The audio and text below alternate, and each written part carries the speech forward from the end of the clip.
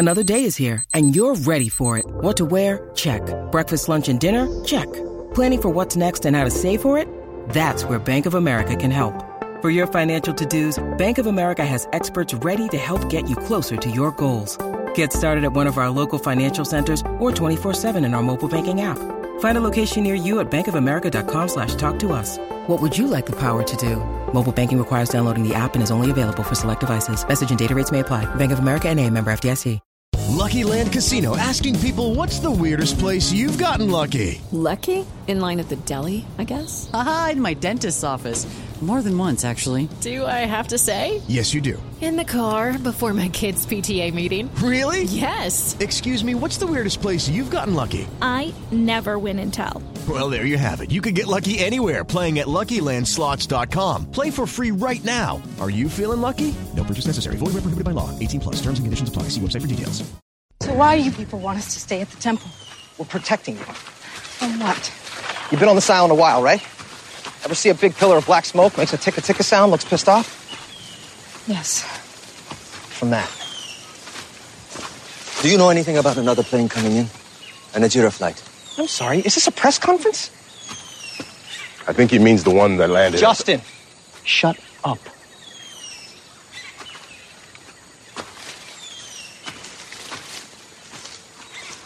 No, that's a decoy trail. He went this way. And you're basing this on what? Experience. Aldo, What? I think she's right.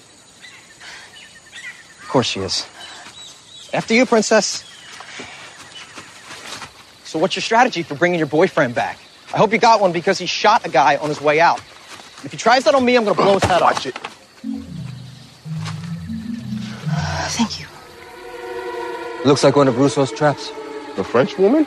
Yeah, she's been dead for years. This couldn't be one of... Justin! Shut up. What was he going to say? You don't even remember me, do you? You don't recognize me? Well, maybe this'll jog your memory. 3 years ago, you staged yourself a little prison break. And you did it by knocking the guard out with the butt of your rifle. That would be me.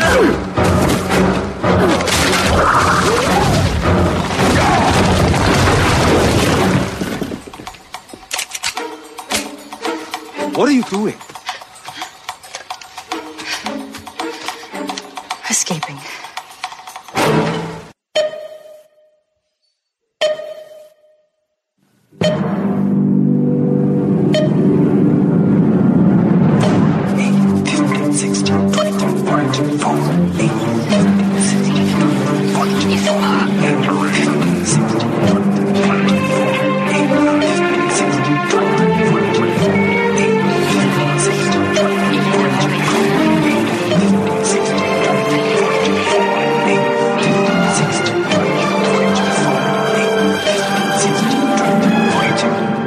Is over, but we have to go back down the hatch. It's the Lost Rewatch podcast here on Post-Show Recaps, talking Season 6, Episode 3, What Kate Does. And what Kate does is punch stupid Aldo right in his little dumb face. I'm Josh Wigler, joined here by Mike Bloom. And Mike, it's always sunny in Philadelphia, but times are a little bleak here on the island.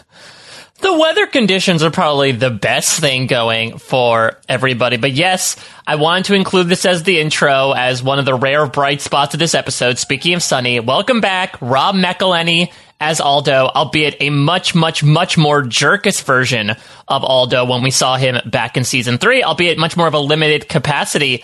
But yeah, what Kate does, she completely knocks the crap out of him and poor Justin. What does Kate do? You know? What does Kate do? Is a good question that's worth asking. This is not a great title of the episode. And we're going to get this with Everybody Loves Hugo, right? This idea of like, ooh, let's take little quirky titles and tweak them because, again, this is the final round the blocks for Lost. Everybody Loves Hugo, I think, makes a lot more sense.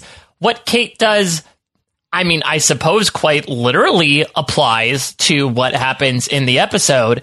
But what Kate did is not only a much stronger title, but in my opinion, probably an even stronger episode of Lost than what Kate does is. I think what Kate does is a bad episode of Lost. I think it is probably it is the worst Kate episode, second only to whatever the case may be for me, I think. But honestly, competitive. It is, I think the biggest issue here is going to be the temple stuff. We've already talked about that ad nauseum, that we're like really low on the temple right now, that we're feeling pretty drained with the temple stuff. And it's only, I guess, technically 3 episodes in. And that's tough. That's tough that things already feel kind of that wobbly.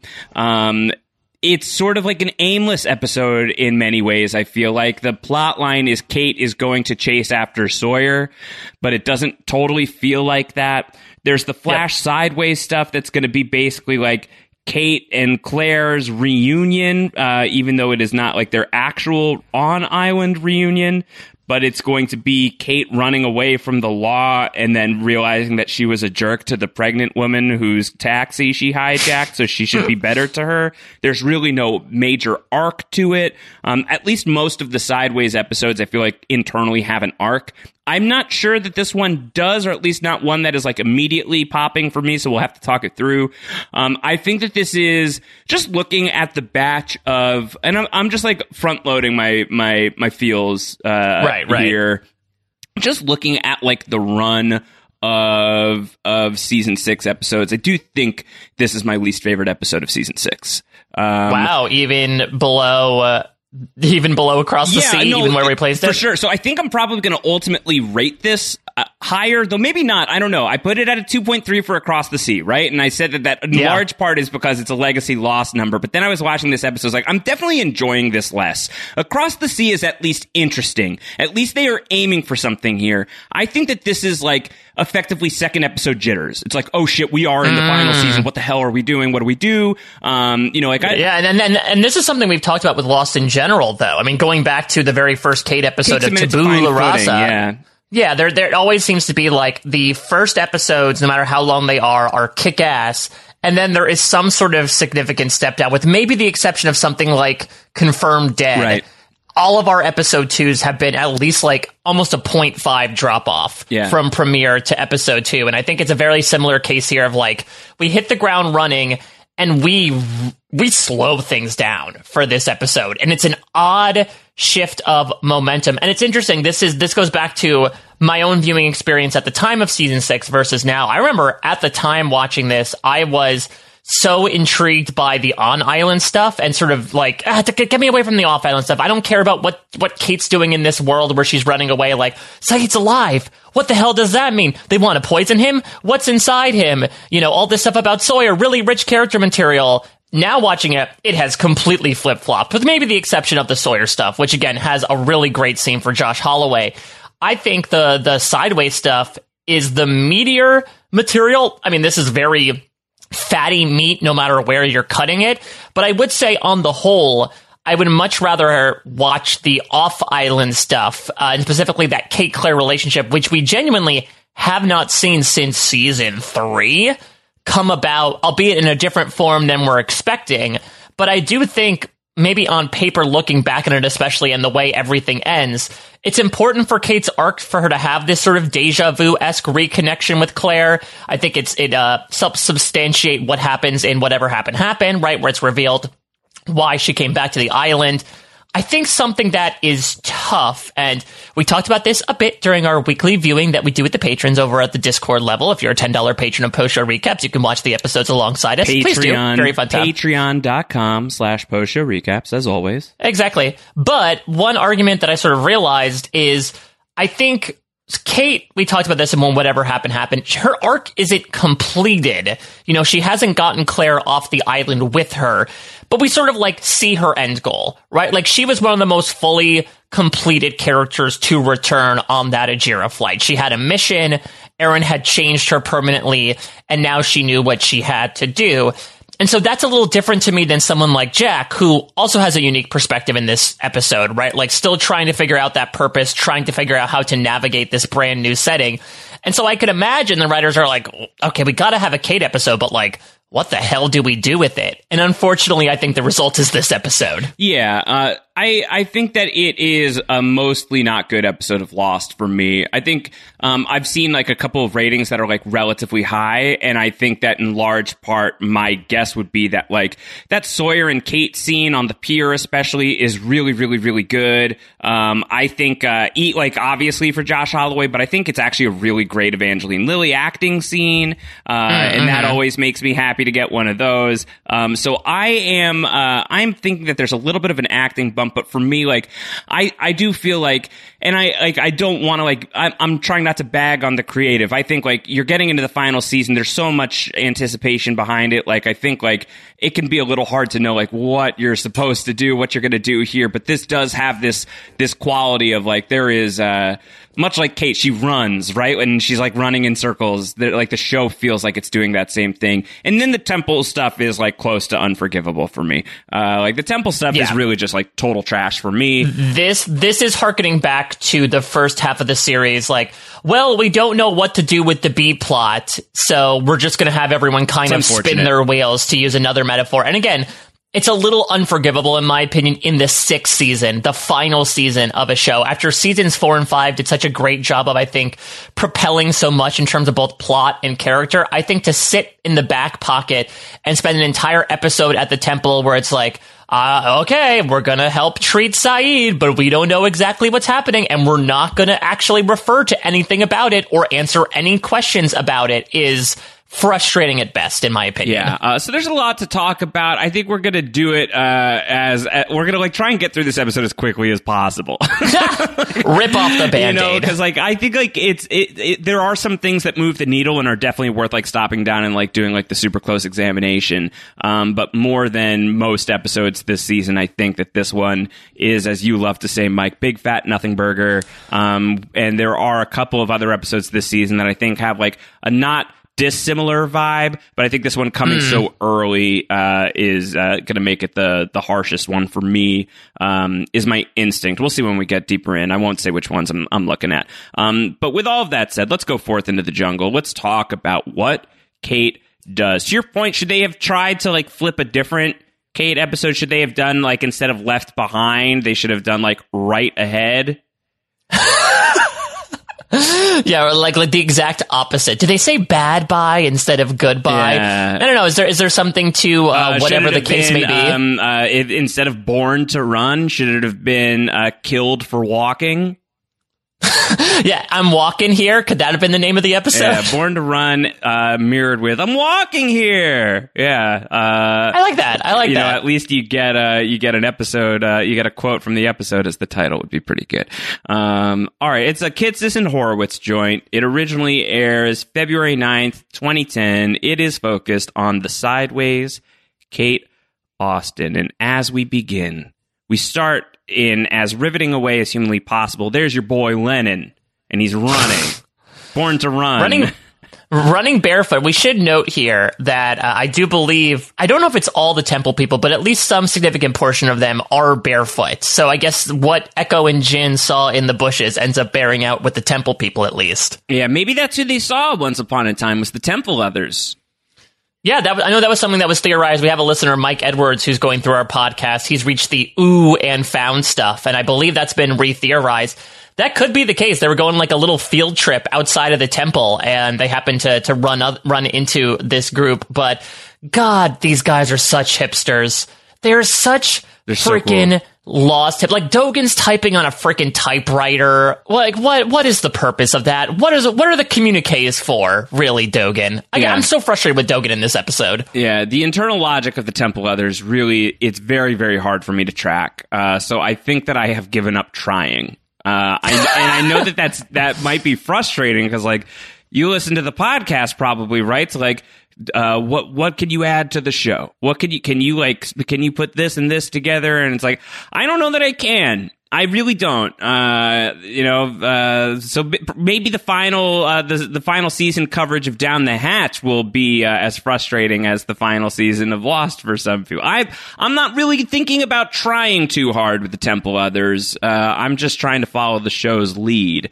So Lennon comes to Dogen. He says he's alive, and Sayid is indeed alive. Hurley goes to hug him. I thought it'd be funny if he just like accidentally smothered Sayid because he's too aggressive with him. I think we're going to get sort of a machine that Sayid gets put on that is reminiscent of the Princess Bride when Wesley becomes mostly dead. Like, I wanted Hurley to be an Andre the Giant and like throw mostly dead Sayid over his shoulder and like have to carry him around for the rest of the season. Yeah. The Dread Pirates, Jura. Yeah, that would be really funny. He's coming for your soul. Imagine like they scare away Smokey by having Sayid stand on or having Hurley stand on Sayid's shoulder or stand on a wagon that's being carted around. I think that would be a fun way to end the series, personally. I like that. So Sayid's feeling a little lightheaded. Other than that, he's fine, even though, as Jack tells him, like, but dude, you just died.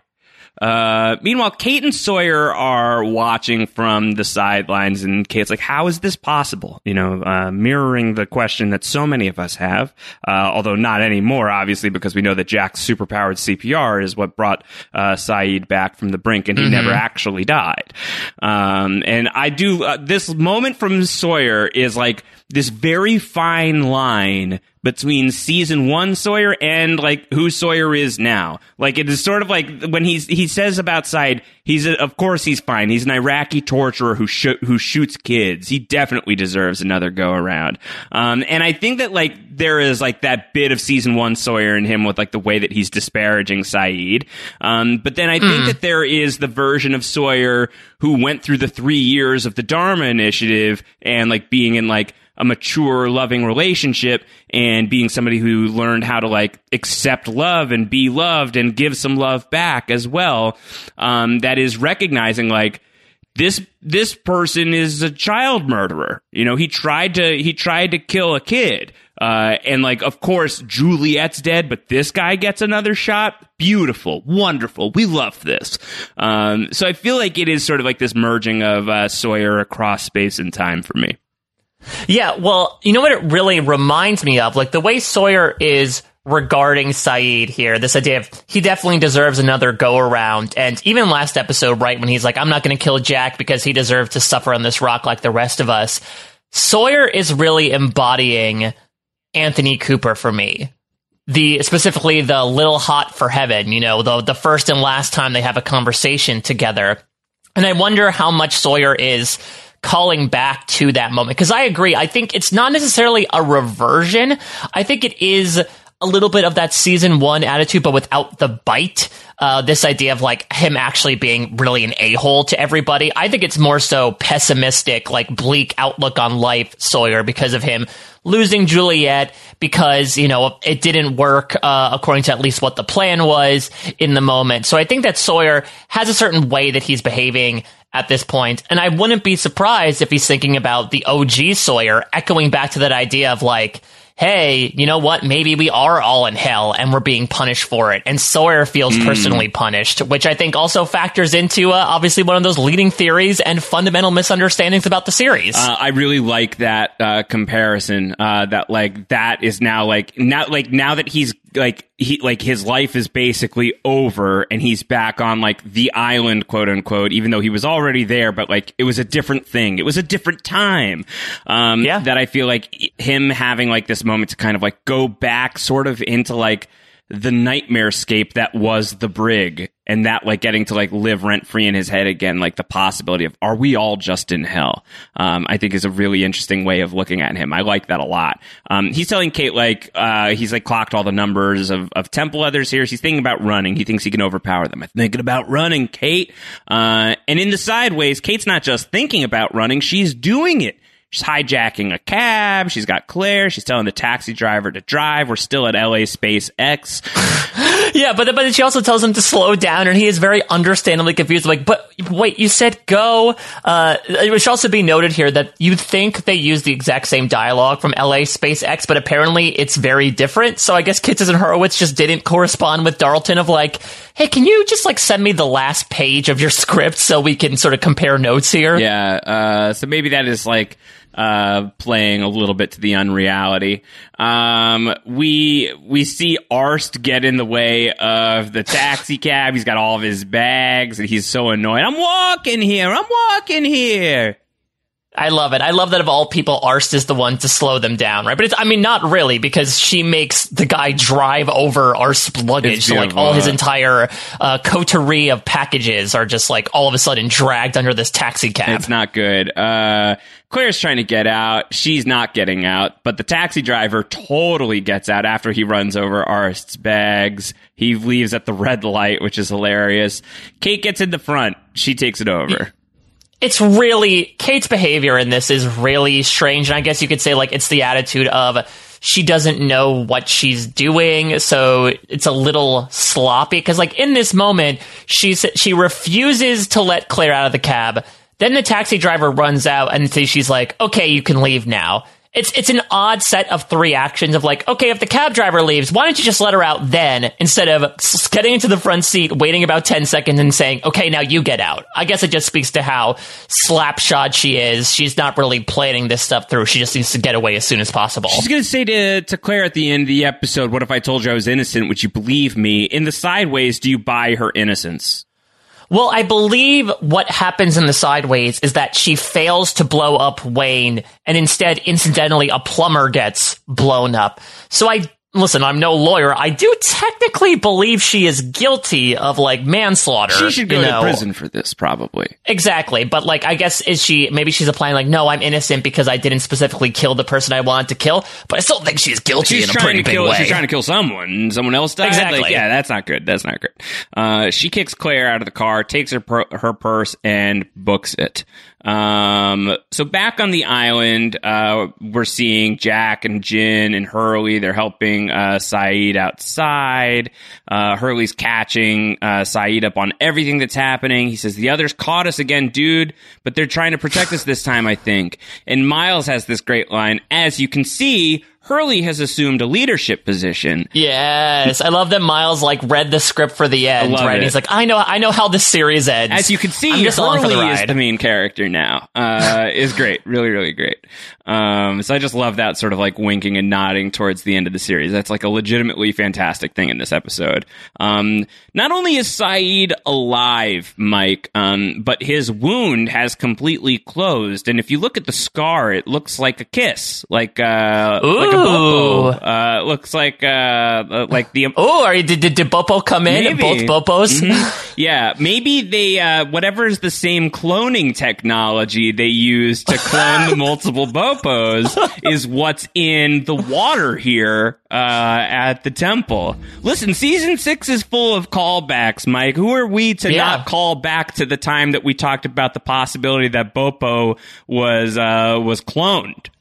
Yeah, could this be a thing where actually Saeed is becoming infected, but he's turning into a Bopo? Oh my god, yeah, if like the arc was allowed to complete, that Saeed would turn into a Bopo by the end of it, if not for what happens in the submarine. Like he just grows ears, like he's like, oh, I have the desire to lick my butt all of a sudden. He's like a were-dog? Yeah, like he turns into a dog, like Tim Allen in The Shaggy Dog. He's like a were-bopo. I love this idea that Saeed is on a journey towards becoming a canine. I think is interesting. And then like him and Vincent run off together at the end. They become best of buds. He becomes very loyal to the man in black, right? Like, you know, very obedient, like a well-trained animal. Is he on his way towards becoming a Bopo? I think is a worthy question indeed. Saeed's going to thank Jack for saving his life, but like the conversation, the sweetness is called off when Dogen and Lennon and the Temple others roll up. I think this is where I'm noticing for the first time that Dogen's always holding his shirt. Yeah, well, specifically, it's that he has a vest on, and he has one hand on like the rim of a vest, like if you were a kid in a high school play and you have a vest on and you're like, all right, you've got to look official. And so what do officials do? They hold their vest.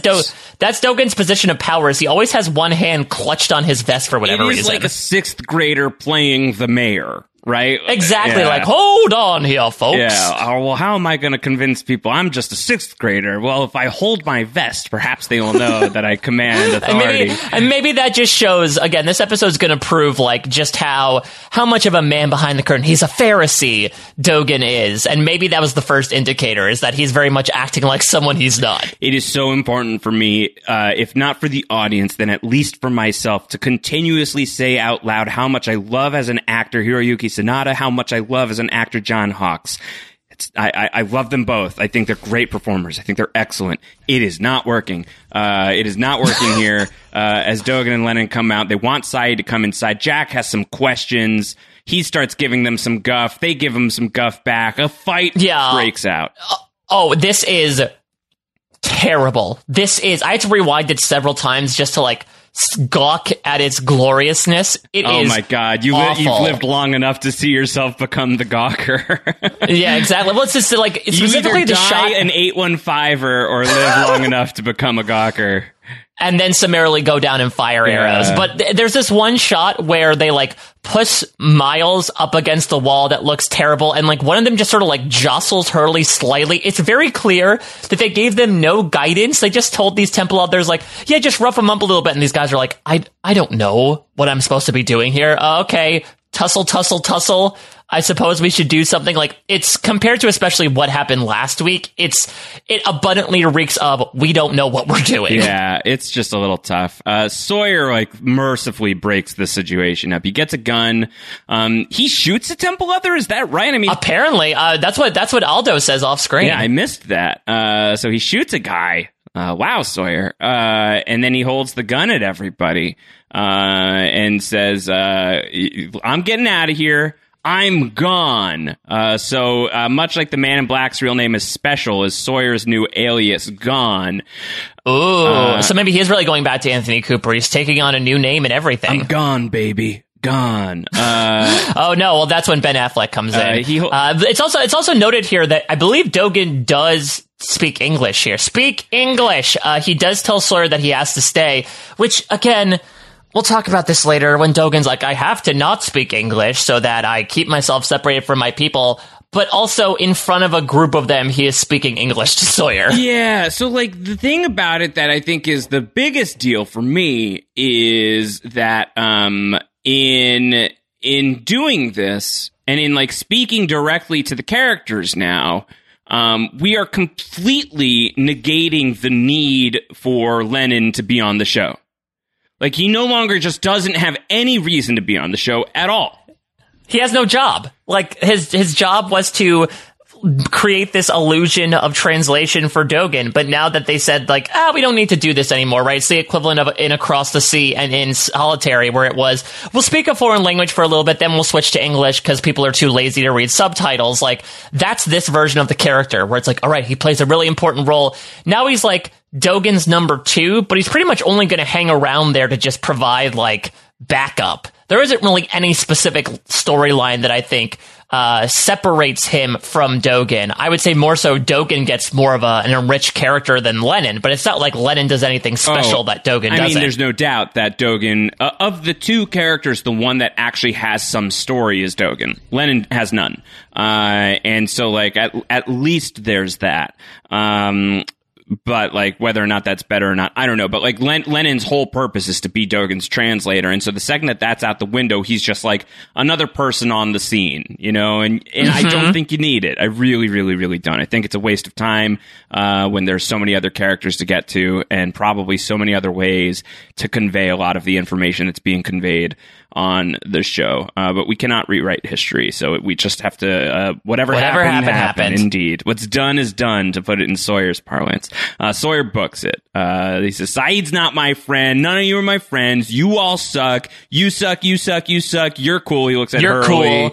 And then he says, I'm out. Miles too is cool. And Kate's like, you gotta stay. And Sawyer looks at Kate and is like, I am begging you, please do not follow me. I know you want to. I can see. I don't even think she says anything. I think Sawyer literally verbatim says to Kate, like, Kate, listen to me. I know that you are so tempted to come and follow me, as you often are.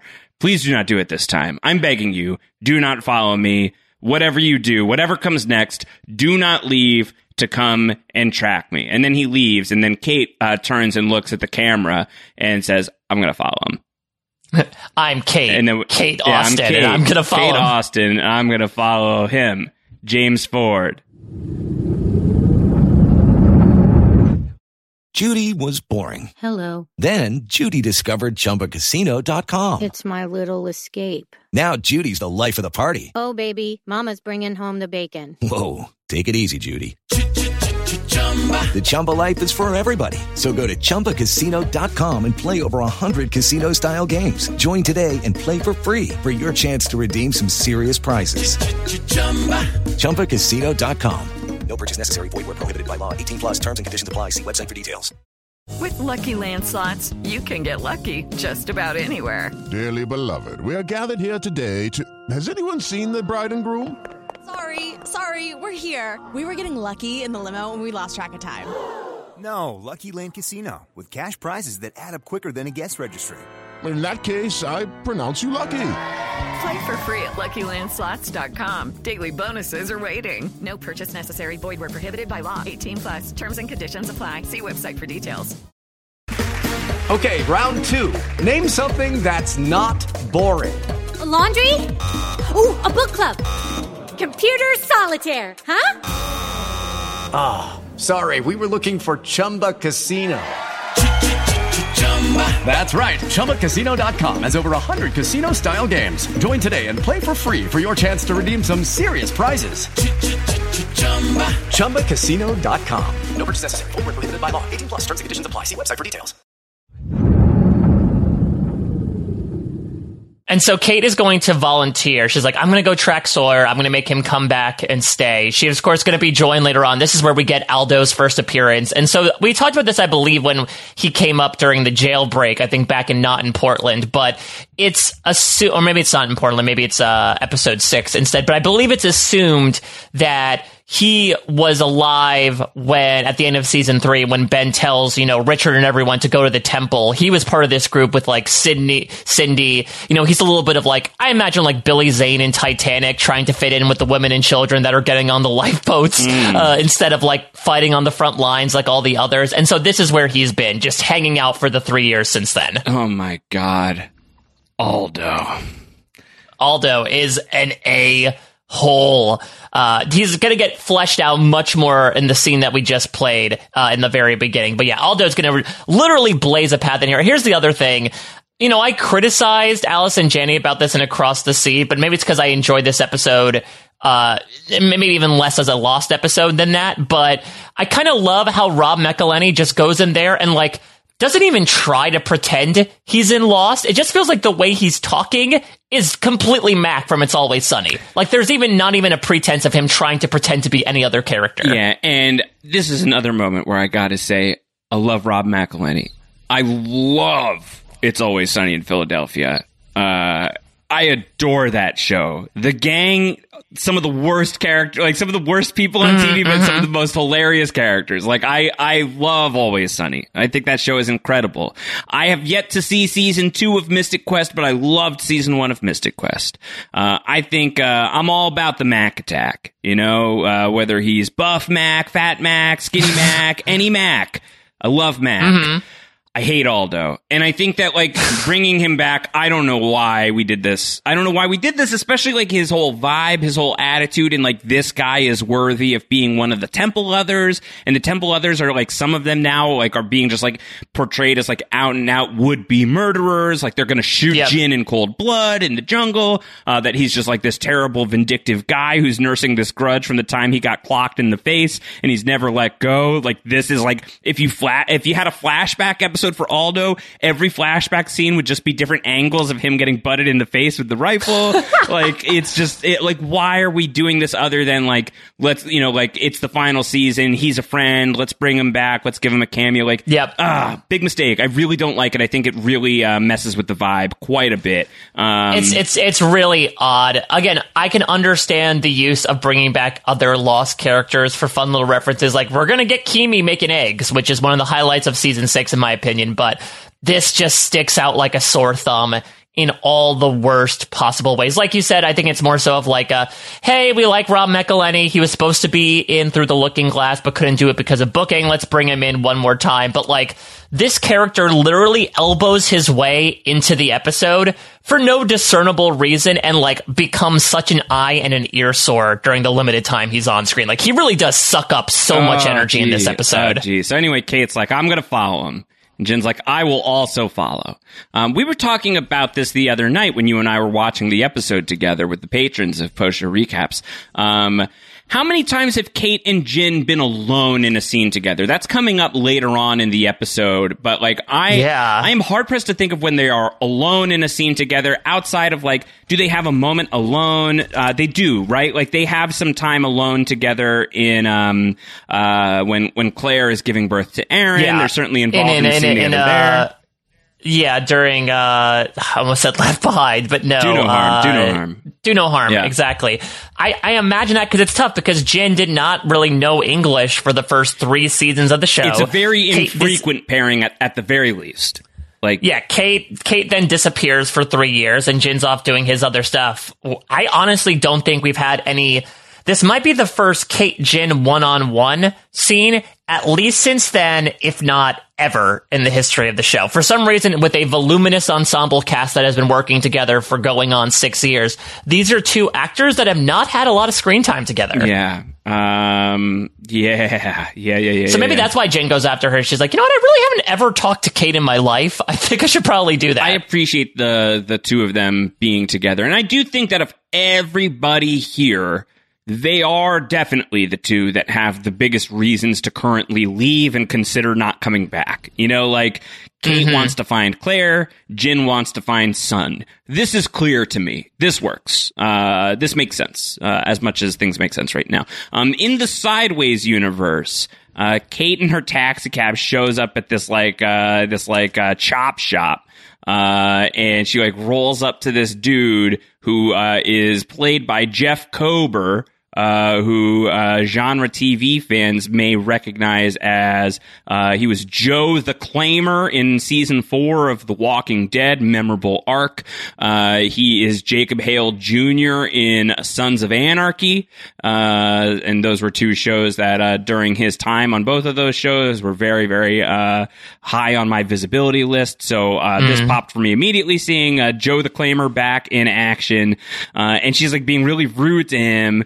She's like, here, you got to take off my handcuffs. She's got him at gunpoint, and he's like, listen, I could just like do this for free, like basically, or for $200, right? He says like $200. I'll like stop pointing the gun she at me. offers $200. Yeah. He's like, stop pointing the gun at me. We could just get this done. Like, I feel like we've gotten off on the wrong foot, and I appreciate the character. Like, I think this is kind of like a fun character who's just like, why are you in handcuffs? And she's like, I'm wanted for murder. And she's like, you don't happen to have a place I can change? He's like, yeah, bathroom's over there. Don't forget to flush. This is so freaking weird, but I think knowing what you know about the Flash Sideways, it makes a lot of sense, right? Because like, if this is the world that Kate built, she's gonna give herself some obstacles, but not too much. She's gonna be like, yeah, I lived like this life where I was constantly running. Like, let me give me some people that will probably help me.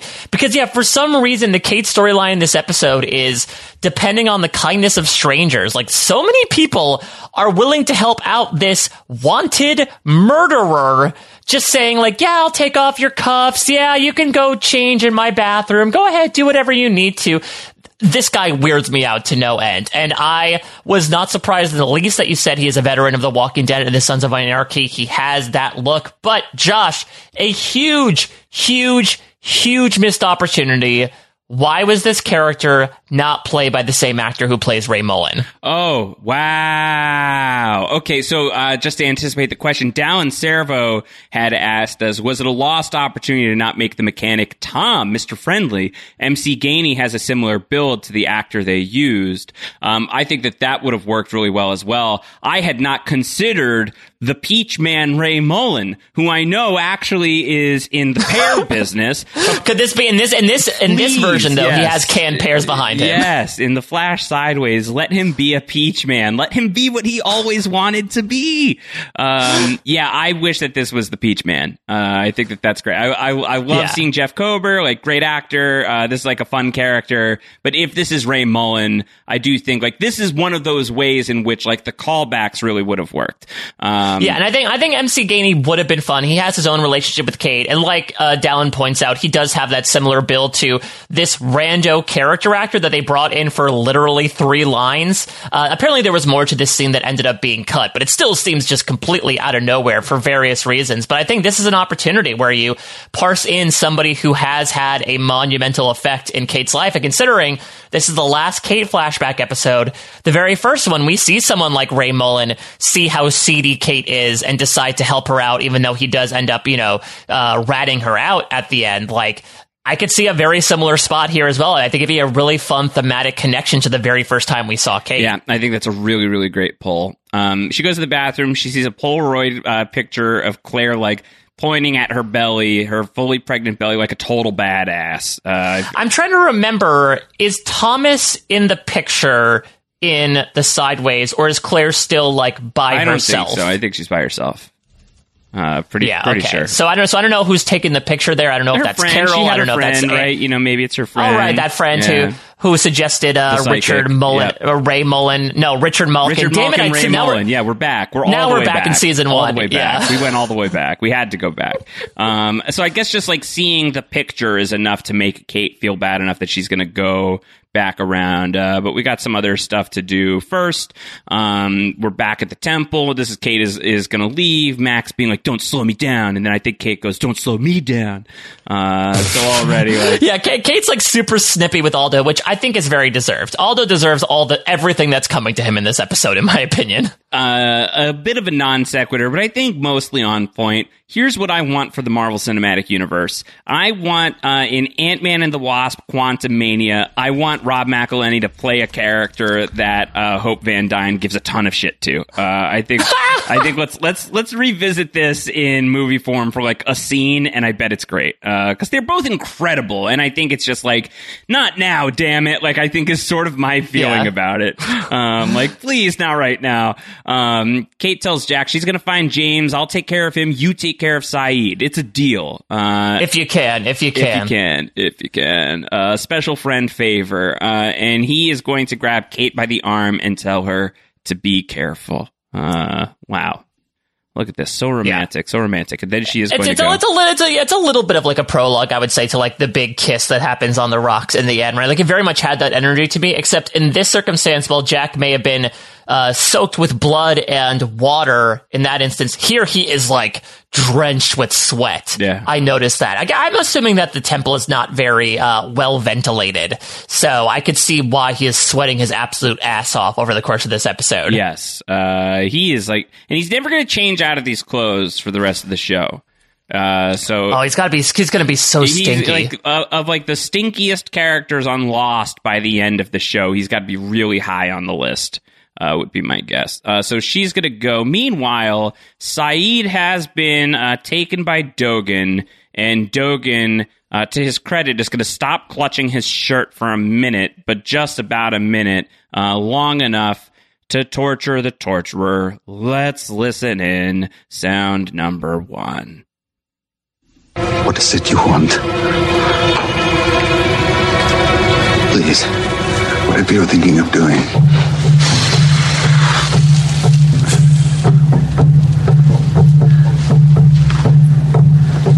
What is that?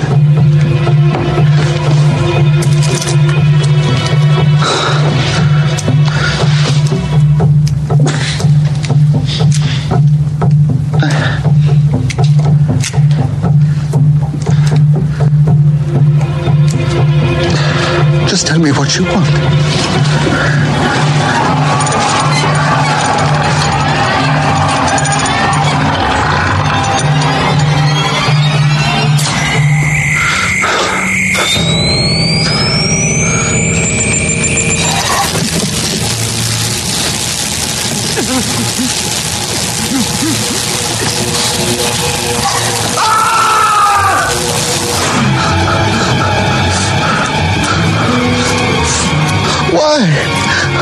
Why are you doing this?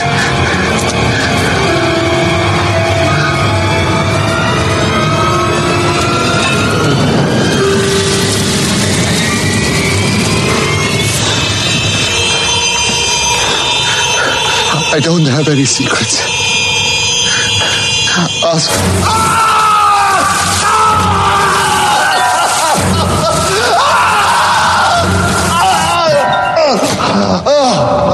よし、これで十分だ。試験に通ったと言え。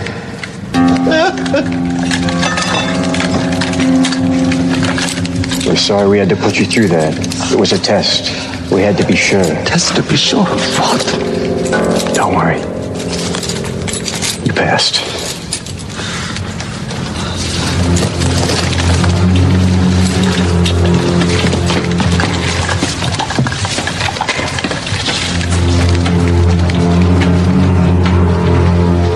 I just lied to him, didn't I? Yes. This scene sucks. Tell me how you really feel.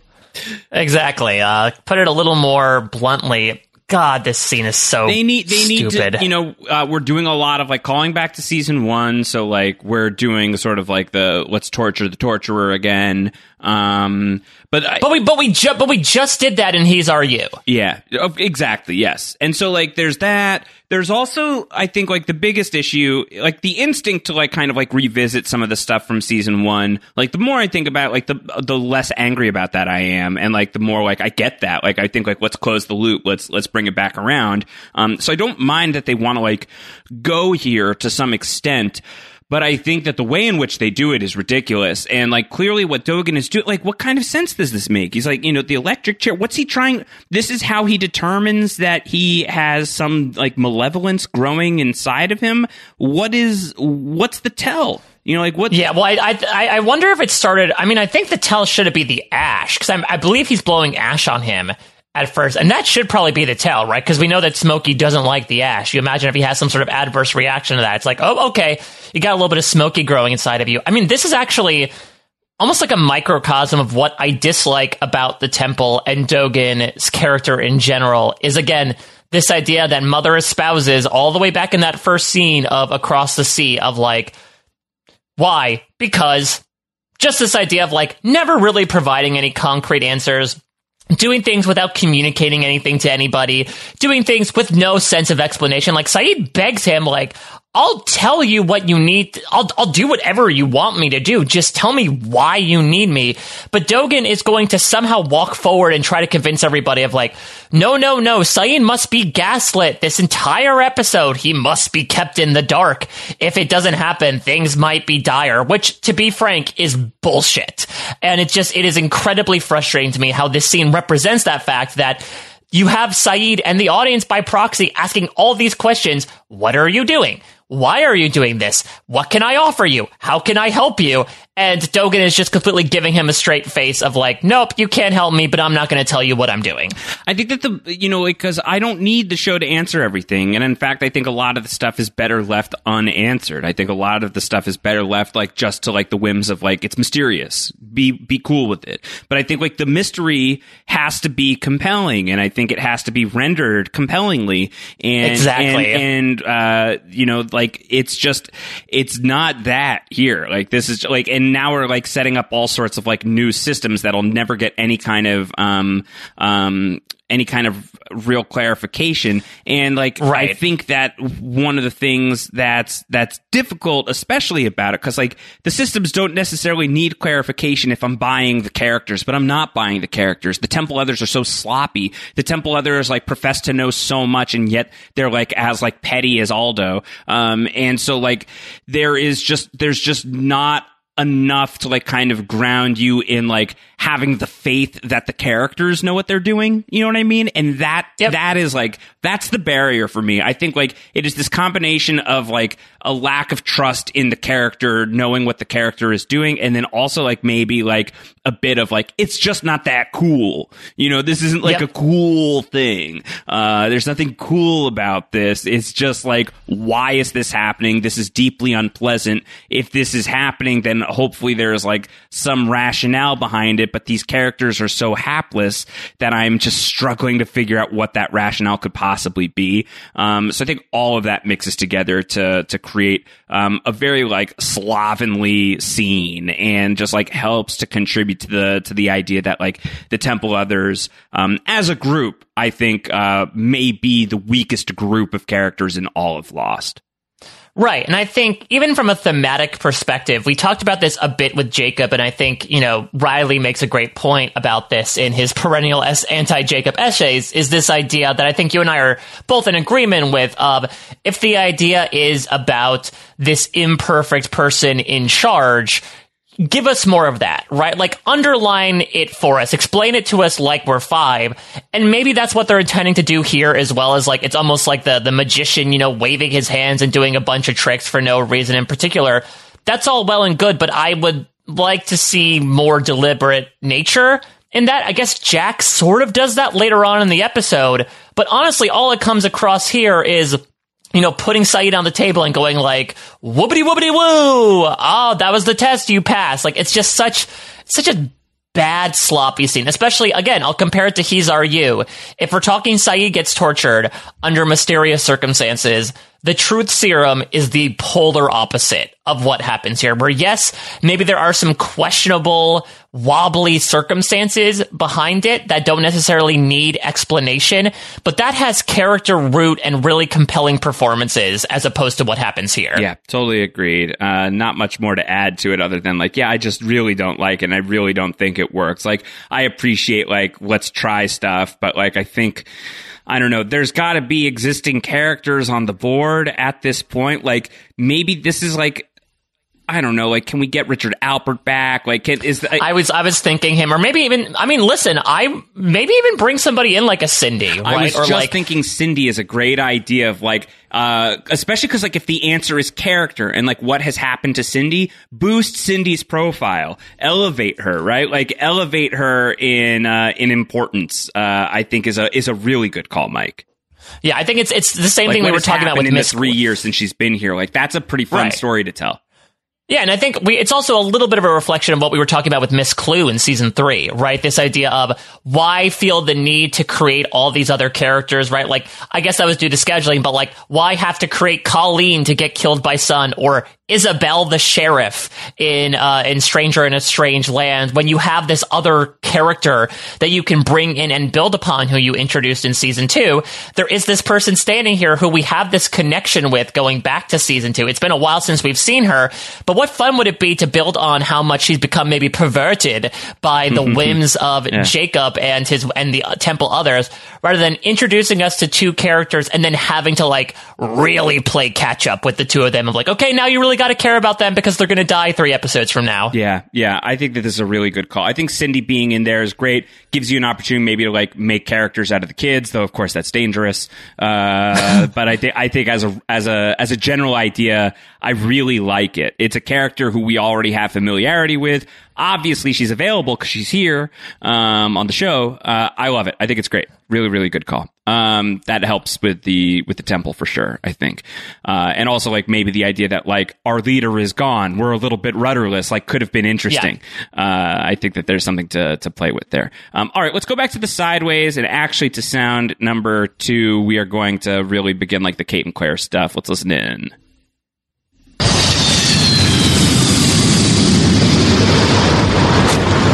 Where were you going? What? Before I got in the cab, where were you going? Why, so you can hijack them too? I was waiting for a bus. Came to bring you stuff. Relax, I didn't take your money. Well, gee, thanks. So where were you going? Don't worry about it. Bye. Langdon Street, Brentwood. You got family there? No. It's a couple who's adopting my baby. They were meant to meet me at the airport, but I guess they got their days mixed up or something. It's not like they abandoned me. Brentwood's not far. Get in. Seriously? Do you want a ride or not?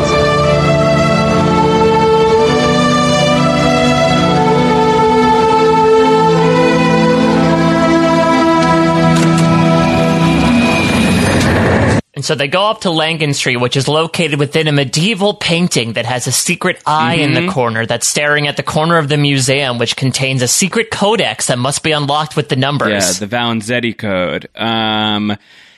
Kate, how did you find Claire? Who the hell knows? I mean, I guess How did you, like, were you just driving around in the cab and then, like, Kate, she's in Claire is in eye shot of LA SpaceX, and Kate goes back. She risks it, and there isn't like a police barricade or anything. Like, she's just able to like really get away here pretty clean. That's wild. And also, Kate, why do you not ditch the taxi? Because I would imagine your name's being called in multiple times, one of them being, hey, be on the lookout for this cab that has this license plate. Hell, Arst even yells that at her as she's driving away with his luggage. You'd imagine if they're tagging the car and you just came from literally an auto body shop, go up to this really cool dude and be like, hey, can I borrow one of your cars? And drive away with that. Like, what type of criminal are you at this point? Yeah, but also, like, it should be, like, if not for the fact that there's a lot of LVP points to give out, to double up on some people, I think, a demerit to Law and Order, for sure. Oh, absolutely. But I wonder, again, does this go back to, with the exception of maybe Sawyer and Miles, Kate, like, built this world where Law and Order kind of sucks? And so it's like, yeah, the cops are a little sloppy, so I could go run around and do what I want without much repercussion. Yeah. And look, it's the sideways. This is the next stage of life and all of that stuff. And so, like, should logic be a little bit thrown out the window, you know, to a certain extent? I think for sure. But like, it just still plays really wonky to me. I don't know. And I think I'm not pulling on this thread in a better episode. In a better episode, I really don't care. In this episode, which is already, like, I think really, like, clumsy, I do care. It stands out to me. Yeah, the only thing I can think of with regards to the how did she find Claire question is, if Claire did not walk far from where Kate forced her out of the cab, I could see, I mean, Claire is pregnant, so I would imagine she would not want to walk far. I'm also not sure what Claire's... passes, though, right? Like, this is like an hour, 2 hours later, right? Well, I'm not sure what Claire's plan is, too. Like, was she going to get another taxi to take her to Langdon Street? Was she just going to sit there and mope for a little bit and be like, oh, I wonder what's going to happen now? I mean, what we can also, I think, chalk a lot of this up to is they just have a feeling, right? Like, I think a lot of the reasons why Kate's going to eventually come up and pick up Claire, because we sort of yada yada through this. She goes through Claire's bag, which Kate refused to give her, and she sees the Polaroid, sees the Orca, etc. And it's not exactly a flash where she wakes up, but I think this whole episode, the storyline between Kate and Claire, is really this idea of deja vu, of like, all over again. Something feels important about you, that I should come back and stay with you. So that even though Kate is on the run, she feels the need to go back and take Claire with her. I don't know if it speaks to anything from like sideways Kate's thematic perspective, or more so this idea of like, I just feel like I have to stay close by you for whatever reason. Yeah, I buy all of that. We go back to the island time, and it's the scene we listened to at the top of this. Just Aldo being terrible, and poor Justin. I want to give a shout out to Justin. I think Justin's a good Justin's dude. Like a good guy. Yeah. He's a solid dude. I think he's super logical. Like, he's basically speaking up. Aldo's trying to be the angry version of what the Temple others are, right? Like, secretive and huffy of, oh, that's on a need-to-know basis, and you don't need to know. And Justin's like, I think we could tell him about the Ajira flight. Poor Justin has just been, like, buddied up with the worst guy. And, like, Justin's, like, constantly trying to be, like, relatively on the level. Also, when he and Jin are going to get captured by Claire, like, Justin's going to be like, this lady's going to kill us. We got to get out of here now. And he's right. He gets killed. Yeah. Poor Justin. Yeah, brutally. I believe he gets, like, hatcheted by Claire. In the heart. Yeah, so poor Justin. He's not going to get Justin. these. Justin's great. No room for an MVP point for Justin this week from me, but otherwise, I think Justin's not bad. Yeah, I mean, he's also right. He's Justin's the one who sticks up for Kate. Other than Cindy. I think Justin should be in charge, personally. Yeah. Justin seems to be like a fair leader here. Yes. Justice for Justin. Yeah, I think it's pretty good. So anyway, yeah, they're eventually, like, they're going to get into the whole, you don't even remember me, do you? And what if the whole gang was here? What if the Temple Others was just the gang from Always Sunny? Okay, you know what? Danny DeVito as Dogen. Yes, no, that's the thing. I would love Dogen Charlie as 15 Lennon. times more if Danny DeVito played Dogen, and if he would, like, instead of grinding up pills, he offered Saeed an egg to eat instead that contained the poison. I think recasting some of the final season characters as the gang is pretty good. Danny DeVito is Dogen, Charlie is Lennon. I think can Caitlin Olsen be Zoe? I was going to say Caitlin Olsen would be. She would. Yeah, I guess Zoe would work. I think Zoe would work. Dennis has probably got to be the Man in Black. Bring in Glenn Howerton. Or maybe Glenn Howerton can be another Widmore dude. Or maybe recast Bram as Glenn Howerton. There's got to be someone better. I think he would think that he's Jacob. I mean, he could be Jacob. He's sort of, he could play if Riley's concern is they don't lean into Jacob being a dick nearly enough, Glenn Howerton would fix that instantly. Yeah. We've got the Jacob method. Just tell them to believe. Yeah, absolutely. If someone could develop the Jacob method based on the Dennis system, I would really love to hear it. Anyway, rocks come falling. Kate escapes. Jin escapes. Aldo and Justin are left in the dust. So Saeed comes back from being tortured at the temple. He said they didn't even ask any questions. Jack wants to go and speak to Dogen, and he just sidesteps past these two guards like a boss. Jack is a boss in this scene.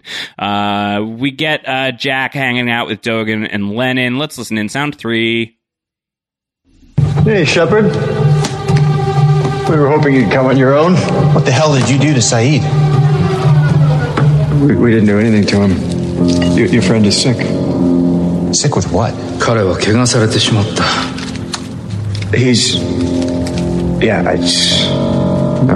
not really a literal translation. The closest thing would be infected. Infected? He's not even running a fever. Did I say something funny? I doubt it. He didn't really have a sense of humor.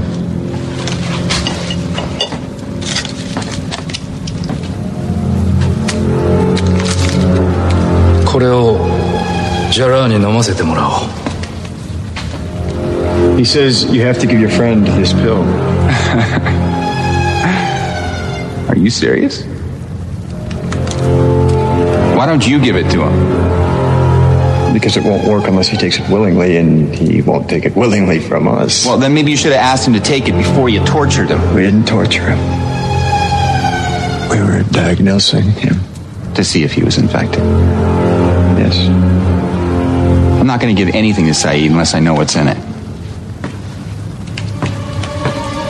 Tell me, Shepard. Your friend. How did he get shot? He was helping me. So, it was your fault? Yes. And there have been others who were hurt or died helping you? Yes. Well, then this is your chance to redeem yourself.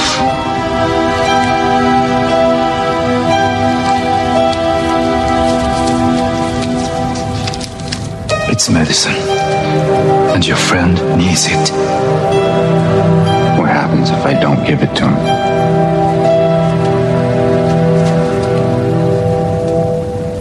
the infection will spread.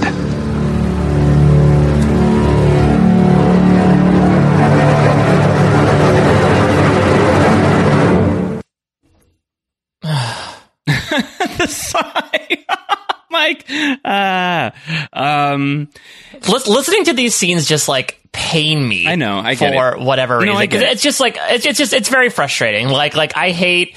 I think Jack is so cathartic in this scene, right? Being like, okay, why is this medicine? I'm a doctor, and you're trying to tell me that this is medicine without giving me any sort of diagnosis or explanation as to what's happening. You know, this is like trying to sell ice to, you know, someone who lives up north, right? Like the Portuguese version of me.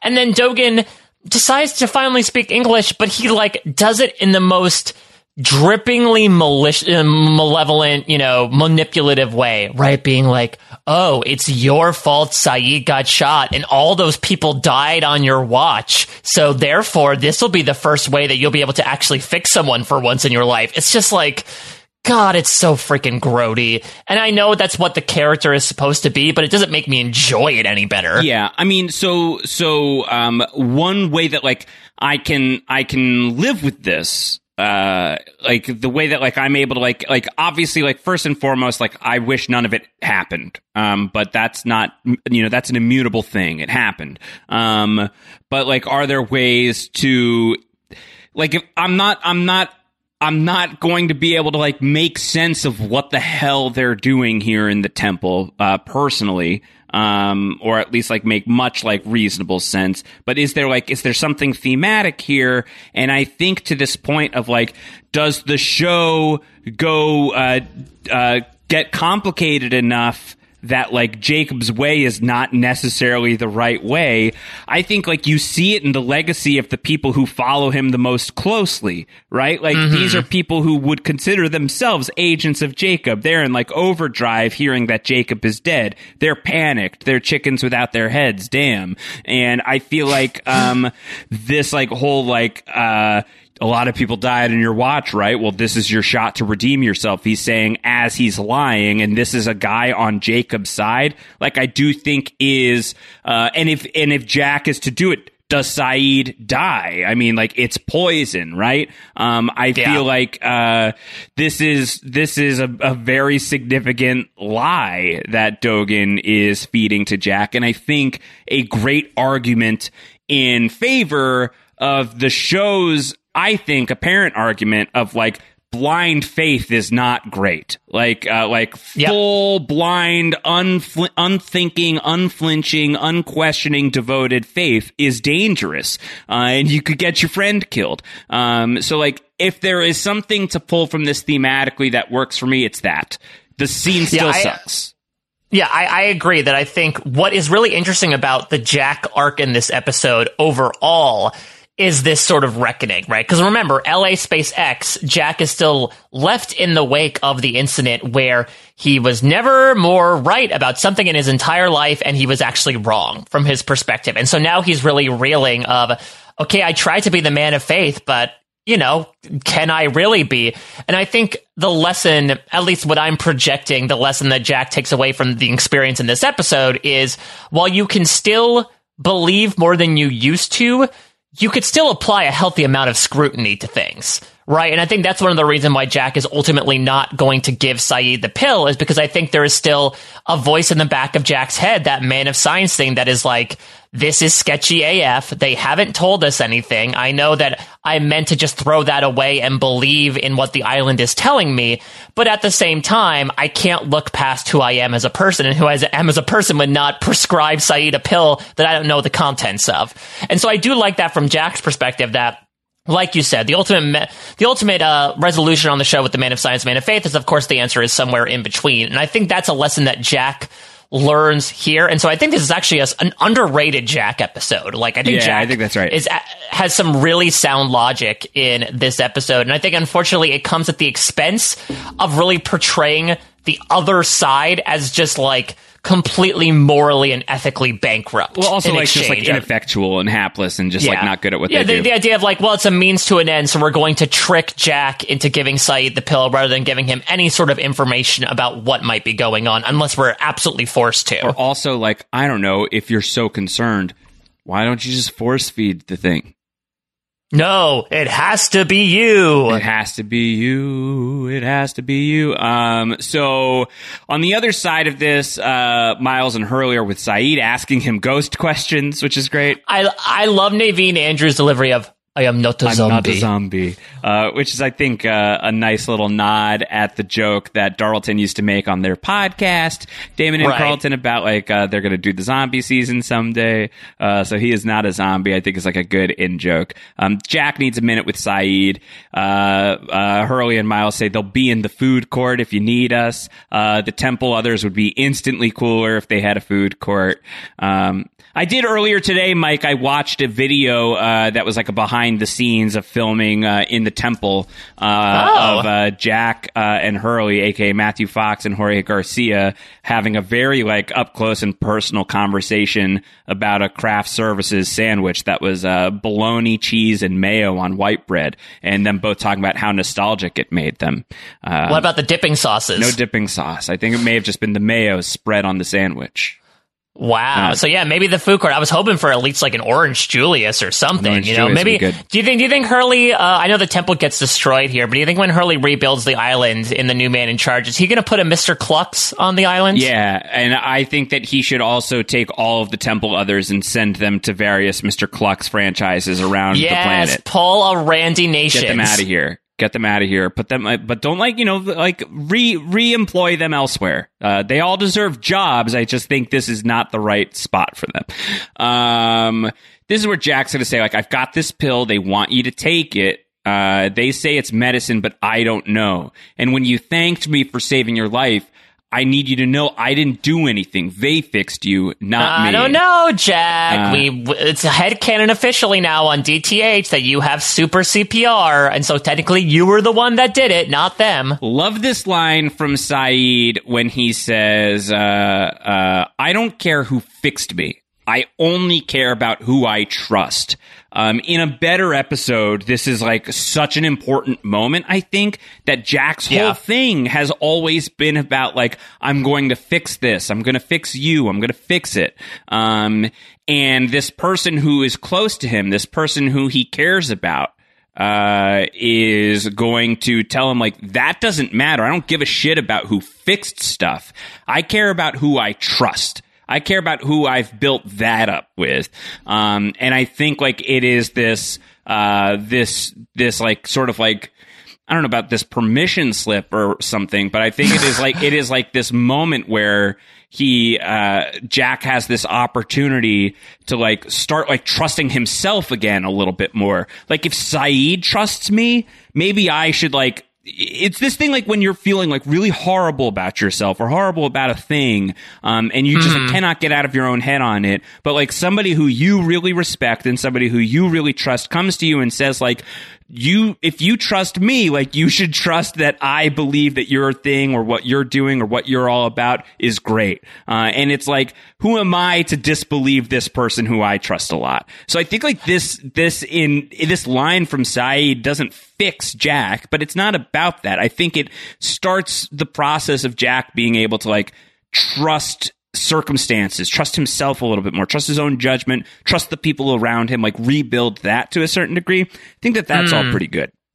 Well, yeah, because Jack's going to say that in his next scene, right? Dogen's going to ask him, say, you have to trust me. And Jack says, I don't trust myself. How am I supposed to trust you? And I think that's also the general attitude that he has. And it's interesting. It's almost paradoxical in that way that he believes this. But at the same time, I absolutely agree. I think this is the statement that causes Jack to not give Sayid the pill, for him to say, yeah, you know what? I think my predilection to provide a panacea and, as Dogen says, to finally fix someone for once is overwhelmed by the fact that these are people that I should be trusting in and I should listen to my gut, I think, over my head at this point and my heart. And I think that Jack is going to be a little gut driven for the rest of this season. And that is sort of a nice push in the right direction. And I think it's also pertinent given that Sayid is an incredibly rational character and he has yet to become quote unquote fully infected. So I think this is, one of the last salient pieces of advice he's going to be giving someone. And it makes sense that it's 100% true. Back out in the jungle, Kate and Jin, this is like their scene together, and I really am struggling to think of like another time that they really have a moment like this. Yeah, they're really the Elaine and George of Lost. Yeah, like, you want to find Sun? Of course I do. What are you doing? What are you going to do when you find Sawyer? We'll figure it out together. It's very quick. They really they're like, this is too awkward to be in the same scene together for too long. Let's try and get through this fast. Exactly. Like, all right, this is like a small acknowledgement. It's sad that Kate doesn't really acknowledge, like, hey, I care about Sun too. Because again, remember, they were BFFs back in like seasons 1 and 2. But at this point, they like firmly understand each other. We each have people that we want to go after. That's why it's okay to not go back to the temple. Yes. So in the sideways, Kate and Claire are going to roll up to the address of the people who were going to adopt Claire's child. And it goes a certain way. Let's listen in. Sound 4. This is it.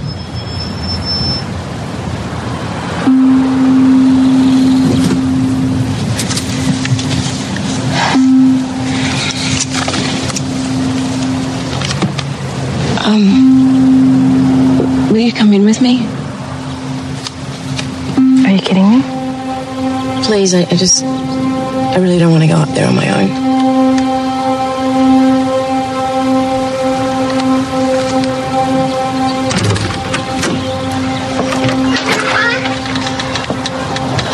Hi, Mrs. Bascom.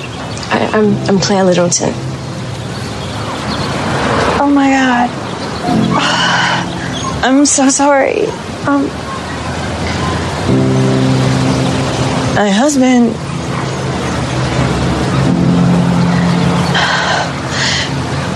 He left me. And believe me, I wanted a baby so much. But I can't do it alone. I'm sorry. Look, I know I should have called you. So, you just changed your mind? Look, my life is just a little bit complicated You came all the way from Australia and you don't call? Oh my God. Are you okay? No, it's coming! I believe there's actually a cut line from this scene where Kate says, she came all the way from Australia and you don't call, and then Charlie pops his head in frame and says, you don't write? You don't write? And they're like, oh, I haven't met you yet. I won't meet you until the finale, so please pipe down. This scene is so wild. This woman is this woman has gone through a trauma. This woman has gone through something awful. She's like, she opens the door. She is, unless she's a sociopath who saw who was coming up, she's like, shit. Okay, gotta get into cry mode. Gotta sell a story. Shit, all right, I gotta, you know? Listen, I know I didn't want that baby. Let me just pretend that my husband left me. You know, like, unless she's like a total psycho, she has been through something awful here. And then let's even think about how this is all like a manifestation of an afterlife or whatever. Like, so like either like this is what this poor woman is still holding on to in the afterlife, or if they are like, you know, if these are all like sort of like characters on a stage for the Oceanic people, like our characters, then like this is who like Kate and Claire are mutually creating to like then like make themselves like feel more justified in the righteous anger about like Claire coming all the way here. And Kate just kidnapped Claire. And she's like, you rude lady. You didn't even call her that this was going on. You just held this woman at gunpoint. You don't get to vote here. This is between Claire and Lindsay is the name of the woman, right? Yeah, or I don't know, Carol Baskin or whatever her name is. I do believe, actually, I think it's Lindsay, which actually is an anagram. Lindsay Bascom is an anagram for used by Malkins. Really? Interesting. Yes, that is incredible. But yeah, it's Claire's. It's very Claire's aunt is Aunt Lindsay too.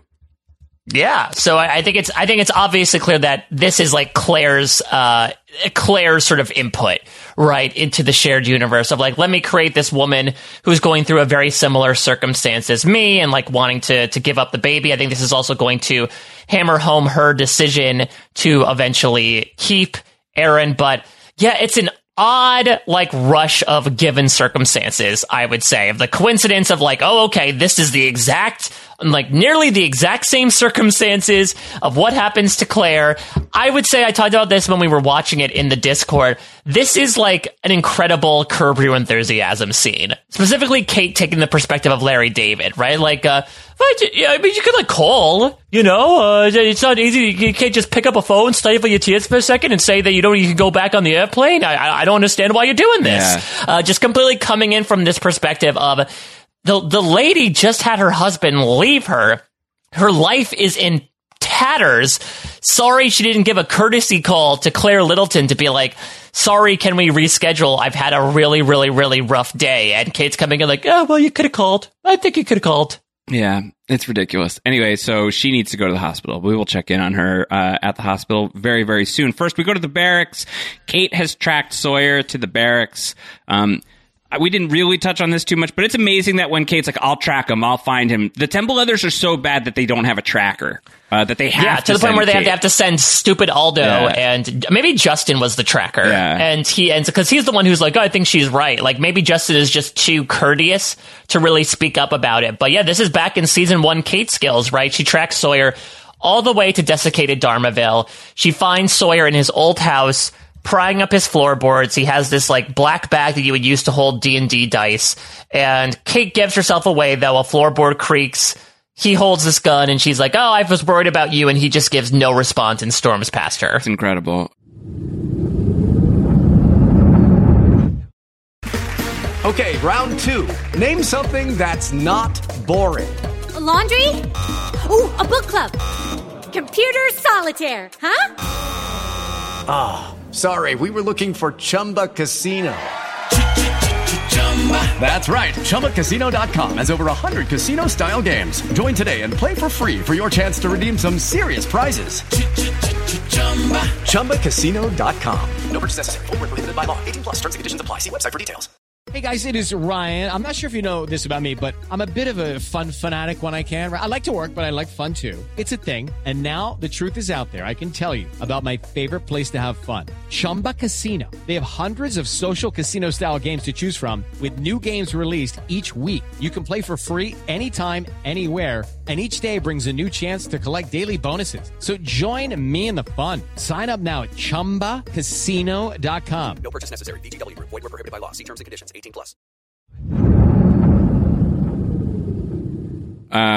So she's now at the barracks.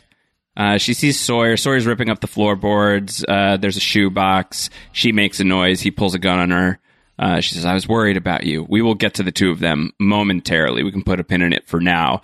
Claire and Kate roll up to the hospital. Apparently this is 3 minutes since the last scene, which is impressive.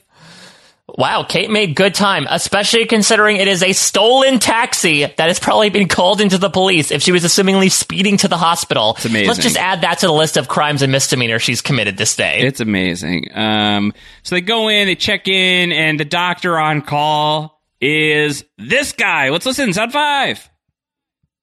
Excuse me. Excuse me. Yes. Are you a doctor? Yes, I'm Dr. Goodspeed. Can I please get your help in here?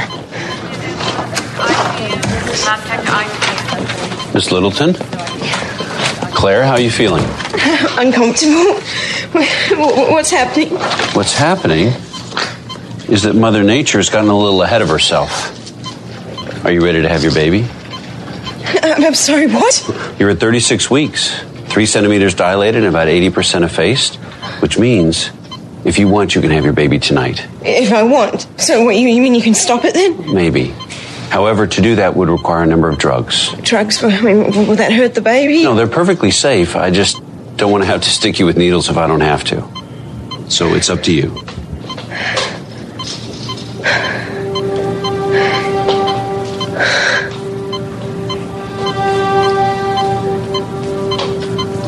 I'm not ready. Okay. Let's get her started on an nifedipine drip. What is it? Margaret, let's do an ultrasound. I want to get a picture of what's going on in there. It could just mean the baby's out of position. What are you saying? What's happening to my baby? Is my baby okay? Is Aaron okay? is. Everything is just fine. Your boy just likes to move around. 140 BPM. Perfectly normal. I have a feeling that Aaron is going to be a handful. Now let's see if we can slow this down. You did great, Mommy. Thanks.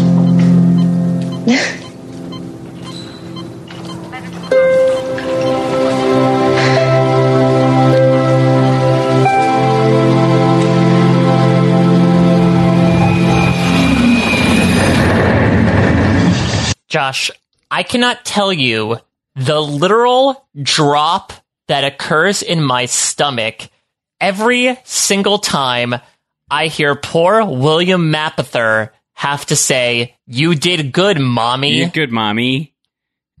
Yeah. Don't say that. Like through the granted, I've had a very limited viewing experience of very many OBGYNs, but like they always call the mom. Nobody's saying, "Okay, Mommy, come on in." Who says that? I guess Ethan. Like, Ethan's still a weirdo even in this universe. He's just like, he's so terrible at this. Like, he's so terrible about being nice. He's like, "Oh, okay, don't worry, Mommy." It's like, oh God, I used to like you until now. I love the irony of this scene, though I also do question the logic of Kate just walking up to a random doctor. Like, this is not Walmart. You can't walk up to a doctor in a hospital and be like, "Excuse me, can you help me with something? Can you ring me up? I've got a pregnant lady over here that needs checking up on." There are procedures for these things, but maybe that's another, deja vu feeling of like, I have a feeling I'm supposed to talk to this guy. But I love the irony, right, of I don't want to stick you with needles if I don't have to. The care that Ethan is showing for Claire. And maybe the idea of also like Mother Nature getting a little ahead of itself, right? Like, again, if the idea is Mother Nature has everyone wake up around the same time in the end, this idea of maybe rushing things a bit too quickly is speaking towards how that resolves as well. But yeah, I think it's a really fun scene that utilizes a previous character. Maybe has a little bit of an unintentional creepy tinge at the end with the use of the word mommy. Yeah, it's so weird. It's so odd. It's so odd that he says, "You did great, Mommy." Does he mean to call her Claire, but then he says Mommy, and does he kick himself all day being like, "I can't believe I called my patient Mommy. That was so awkward." And then he calls his mom, Amy Good, to be like, "Oh, I called it, Mommy. I called a patient after you. It was really weird. Yeah, I'll wear the sailor suit tonight. Don't you worry." And then it turns out to be like a Norma Bates situation where Amy Goodspeed's just a skeleton residing in a rocking chair in a hotel somewhere. Yeah. I mean, I would watch that. Bates Motel. Yeah, they got the wrong other to be on Bates Motel because Nestor Carbonell shows up there. True. Yeah. So it's a fun way to see him, though. Spoiler alert, I'm going to give Ethan an MVP point because I think he does do a good job of talking Claire down here and doing his job, but he does not do himself any favors by calling her Mommy. It's so weird. It's so weird. But I guess, nice to see him back. It is a little odd that, like, in this world where, like, some of the bad guys are just, like, worse, or at least still bad, that Ethan gets a little bit of a pass. I don't really know why. But okay, here he is. I don't know. Was this Juliet, like, when they're doing this committee meeting to decide the Flash sideways? Juliet's like, I got to see a side of Ethan. Yeah, he was a little off, but like he wasn't that bad. And so Claire like got bullied into like, all right, fine, I guess I'll make him the doctor. But under one condition, we still have to make him like a little bit of a freak. Yeah. All right, fine. We'll have him call you Mommy. That's my compromise. All right, so we've bagged on this episode a bit, and like this next scene, I think, prevents the episode for me from being like a total wash and being like maybe like my least favorite episode of Lost. And it's just a really, really, really great scene. I think Holloway is rightfully going to get like the lion's share of the credit, but I think Evangeline Lilly's reactions to everything that Josh Holloway is doing, really, really superb. This is the scene of Kate and Sawyer on the pier. Let's listen in sound 6. A couple days ago, you asked me why I came back to the island.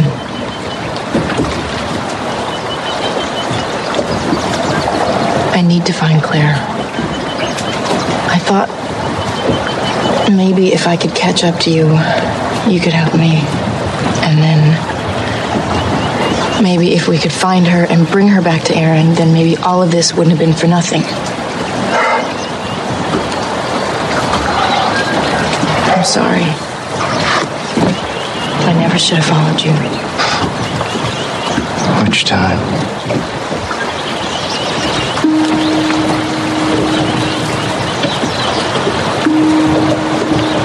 That was your house, right? With Juliet? Yeah. I'm sorry. You already said that. No. For Juliet.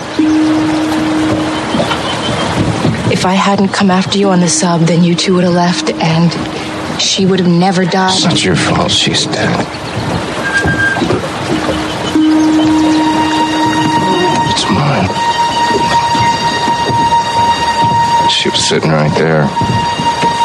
Right where you are now. Trying to leave this place. And I convinced her to stay.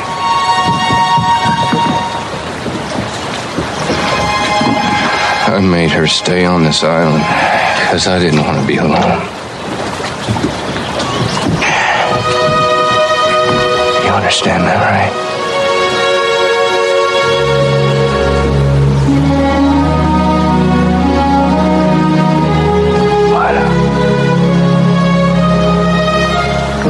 But I think some of us are meant to be alone.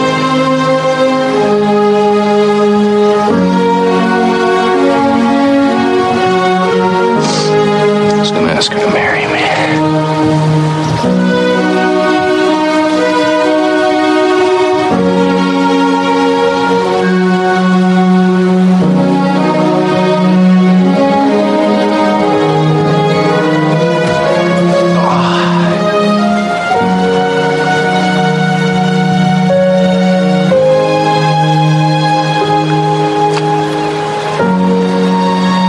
You can probably make it back to the temple by nightfall.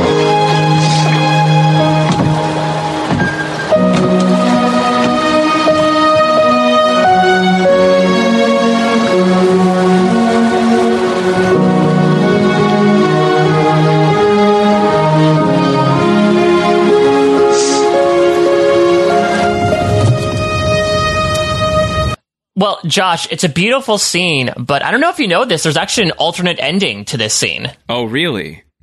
Yeah, so Sawyer's about to toss the ring into the ocean, and actually the late Bill Paxton comes out and is like, what are you doing? Don't do that. And then Sawyer actually is somehow able to convince Bill Paxton to drop it into the ocean alongside him. And it didn't work with test audiences. People are still a little out on this original ending as well, but at least it's better than the alternative. I thought you were going to say the alternate scene is Kate saying, Sawyer, throw the ring into the lake! And then Sawyer turns around and says, no. No. And then he puts it on and he disappears. Ooh, I would love that if we just involve some more mystic mumbo jumbo in it too. Of now Sawyer can be invisible, and now like you see John Loki, right? Be like he's like a ring wraith. He's like, oh, I know where it is now. That'd be terrifying.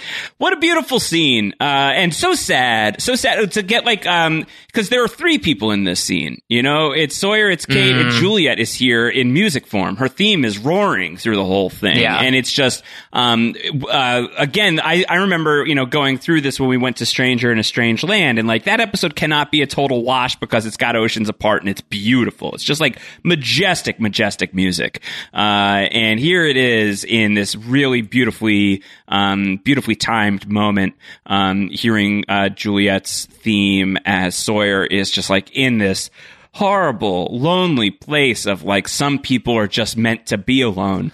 Just like the absolute tragedy of all of that. It's just too much to bear. Kate crying and Evangeline Lilly once again proving best crying actor on Lost. And I think like there's the world where like, is she crying because she knows that she'll never get Sawyer back? She's still just hung up on the Sawyer thing. No. That's not how I view it. This is a platonic skate scene, in my opinion. I still do believe that despite the stoking they did in the incident, that in whatever happened, that buried the hatchet in Justin's chest. That was the skate stuff. That I think both Sawyer and Kate were like, all right, we've got our other things that we're doing right now. we're totally fine. I think this is Kate legitimately wanting to connect with Sawyer as a friend. Yeah. I think this is like, you are someone who understands me. I'm someone who understands you. I see you're in a lot of pain right now. Let me try to help. And God, is this devastating from Josh Holloway, because you get a little bit of introspection into Sawyer, and like you're talking about, this reversion back to this season 1 form of not only the snippiness, but also a bit of that self-destructiveness as well. What Sawyer essentially says is like, I didn't deserve happiness. I thought I did with Juliet, but it turns out I'm just the same bad person that I always was, that deserved to be tortured beforehand, that deserved to be, hated amongst everybody. Who did I kid myself, giving myself false hope that I could actually end up happily ever after? Yeah. And it's so incredibly sad. I mean, it's also a little bit of like, it's warped logic, right? Him backfilling that he made Juliet stay on the island because he didn't want to be alone. I mean, we saw LaFleur. I don't think that was necessarily the case. I don't think Sawyer's like, hey, Juliet specifically, I want you to stay. He's got a whole crew there. But I can understand why Sawyer is in the state that he is, and like, we both know firsthand, Josh, like when your mind is in a turbulent place, you lump yourself with a lot of blame, no matter how little sense it makes. I think it is an incredibly strong and tragic scene for Sawyer. I think it's a really great check-in with these two as well, which we really haven't had since whatever happened. I like that this is a way for Sawyer to be able to finally like parse out his grief, even if that grief is now bouncing back onto him. Yeah. I also feel like there is something with Kate going on here where it's like, when she's crying at the end of the scene, there is like this vibe of like, she came back here with purpose. She came back here to find Claire. She came back here to reunite Aaron with her, with his birth mother. And there are, I think she must have known it would be a difficult job. There was going to be a lot of hard stuff that happens along the way. But I think that she's got to feel some measure of, as she says at the start of the scene, like, this was my fault. And even if Sawyer says it's my fault, that's not automatically going to stop Kate from feeling like I contributed to this. And so it's like, this is the toll, right? Like, a human life was lost in the pursuit of this thing. If I wasn't here, she'd be alive. It might be part of like what she's thinking. So I think all of that is swirling together in this scene. I think it's one of the really, really great Josh Holloway scenes of the season. There's still some really good Sawyer stuff coming, but the best Sawyer stuff has happened, I think, on the show. I think like there's definitely like there's a really cool arc for Sawyer in season 6. If you look for it, it's not necessarily like super, super strong by any stretch of the imagination, but it's kind of a little bit of Sawyer getting his groove back and really just sort of like muscling up through his time undercover in like multiple regards and trying to push forward and get people off the island. Like, he kind of is able to like rededicate himself, and all of that is great. But it just doesn't have quite the same power of season 5 specifically, and a good chunk of season 4 as well. And I really love getting this moment of like extraordinary vulnerability from him here. I think it's just a spectacular scene. And also speaks to his character advancement too, that I do not think the Sawyer of the first few seasons would actually come out and say this. Like, when the Sawyer name reveal happens in Confidence Man, Kate has to pull that out of him. She literally has to read the letter. I think Sawyer admitting here the fact that he didn't want to be alone and that he feels like he deserves to be alone, I think that's a big step for the character as well, as much as we might think it might be a bit of a regression overall. Yeah. Let's go into a scene that is not as good. Jack and Dogan in the temple. It's Pillgate. Sound number 7. What's that? It's a baseball.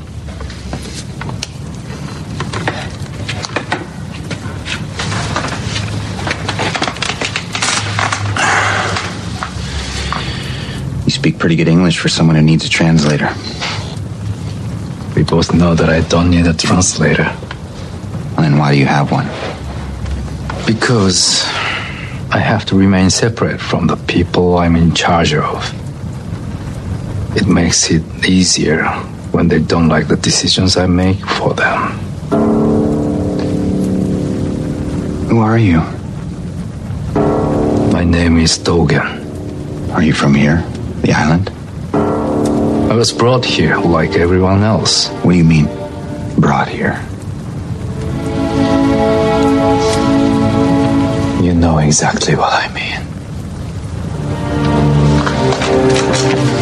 You didn't give your friend the pill, did you? No. Why not? Because I don't know what's in it. It will eliminate the infection, yeah. I got that. But what's in it? I cannot explain. Try. There isn't any time. He'll die if He you already died.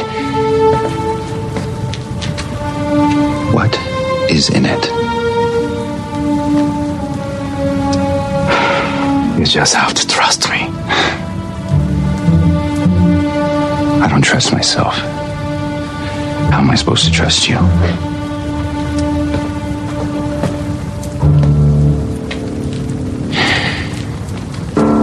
Let's see where trust gets us.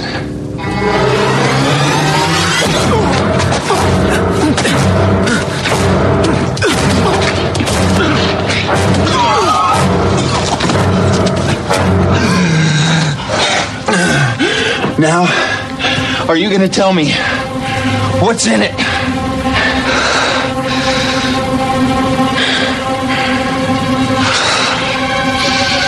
Poison.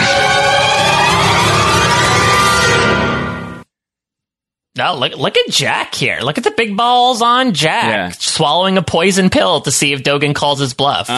This was another bit of feedback from Dallin Servo, who had said, what if the darkness in Sayid is similar to a Horcrux, and that the poison pill wouldn't necessarily kill Sayid, but it would kill the Horcrux? The pill would kill Jack because there's no darkness in him, so that's why Dogen forces it out of him. Could the pill just be killing the poison in Sayid and not Sayid himself? So let's just talk through, now that we know that it's poison, that piece of it. Is that an explanation that sits with you? That seems way too selective, in my opinion. And I guess, if you're invoking another magical franchise, that might be the case. But to be like, oh, this will only kill the parasite in you, but not you, but it's also poison enough to kill just a regular person, I don't know. It doesn't seem like enough of an explanation to me, but it's better than the explanation that Dogen provides, which is literally none. With him literally just saying, you're just going to have to trust me. That's not Jack Shephard. Dogen has a fundamental misunderstanding of who Jack Shephard is a person over the course of this episode. Despite Lennon wanting to refer to him on a last name basis, they really don't know anything about this guy. Yeah. My goodness. I feel like, just kill the guy. Just feed him the poison. Why are we going through the rigmarole of Jack having to be the guy? It's so annoying. Oh God, it's so frustrating. Yeah. I love headcanoning stuff. This is really hard to headcanon. Even Dallin's explanation is decent, pretty good. When he says it's poison, and he is effectively saying when he's asked why would you want to kill Sayid, he's not going to say we don't want to kill Sayid. It's not what he's going to say, So he does want to kill Sayid. Then take him at face value. Just kill the guy. Why have to have it be Jack? Why does it have to come from somebody why all of this? Just gesturing at all of this. It's so frustrating. It speaks to all the things that we're talking about with the Temple Others already. We don't need to go too deep into it. I think that we're all in agreement here that it's no good. Not to mention, I just don't like the explanation as well of the reason why I pretend I don't speak English is to remain separate from the people I'm in charge of, right? This idea of if they complain about the decisions I make, if I pretend I don't understand them, then they can't complain. I don't know, man. That's how you get a mutiny on your hands, in my opinion. If they're oh, we could easily trick this guy. He doesn't speak English. He doesn't know what's going on. It just seems like Dogen's a terrible leader. I think I can finally say it. Just after everything he's been doing in this episode, he has no idea what he's doing. I think he's become very lucky that the Temple Others have such abundantly blind faith that they're sure, Dogen, we'll listen to you. We'll do whatever you want, considering that he is ruling on such a flimsy premise and is doing so many things wrong in trying to convince people to do things that I think he got extraordinarily lucky he was saddled with a bunch of dinguses walking around barefoot in the temple. Yeah, my gosh. I really dislike it. Anyway, we're not finished with them just yet. In the final sideways scene of the episode, a detective shows up looking for Joan Hart. Do we have to put sideways Joan Hart on the Kate alias list? I don't know, because she's technically only used, like, I guess, do we count that as if she was taking on an identity, maybe this is just making it easier for us, I would say so, but I feel like in this case, she's not, right? If she was being Joan Hart, the cab driver, I would say maybe, if there was a story behind it. But if it's just, hey, I'm signing in here so nobody knows Kate Austin signed in, then I'm not entirely sure. Yeah, I think I'm fine to just, like, loop it in with the classic Joan Hart. I don't really need the alias. Either way, Kate and Claire are going to say ta-ta for now, not forever. They will still have some time together here in the Sideways, but it is the end of the Sideways storyline. Let's listen in. Sound 8. Thanks. Sure. Thank you. Why are they after you? What did you do? Would you believe me if I said I was innocent? Yeah, I would.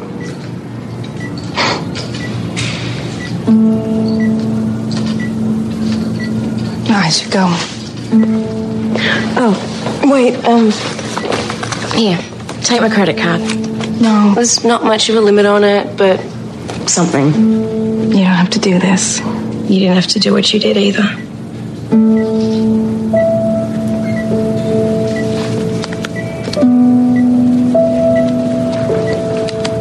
Erin's a great name. I don't know why I said it. It's like, I don't know, I knew it or something. I think you should keep him. Well, good luck. Yeah. You too. Thanks.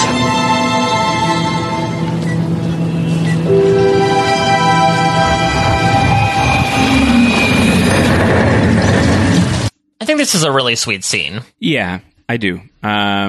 Because we've been spending all of this time trying to get these two characters back together. And like, we're not there in like the way that it's supposed to go down, on the island in Island Time quite yet. We've still got some work to do there. But like, knowing that like Kate's journey has been trying to get to Claire for so long, and having them have this moment together that is so about, this child that they both care about so much in their living life, and clearly still care about so much in this world as well. I think is a really, really nice thing. I think it is the best sideways scene of the episode for sure.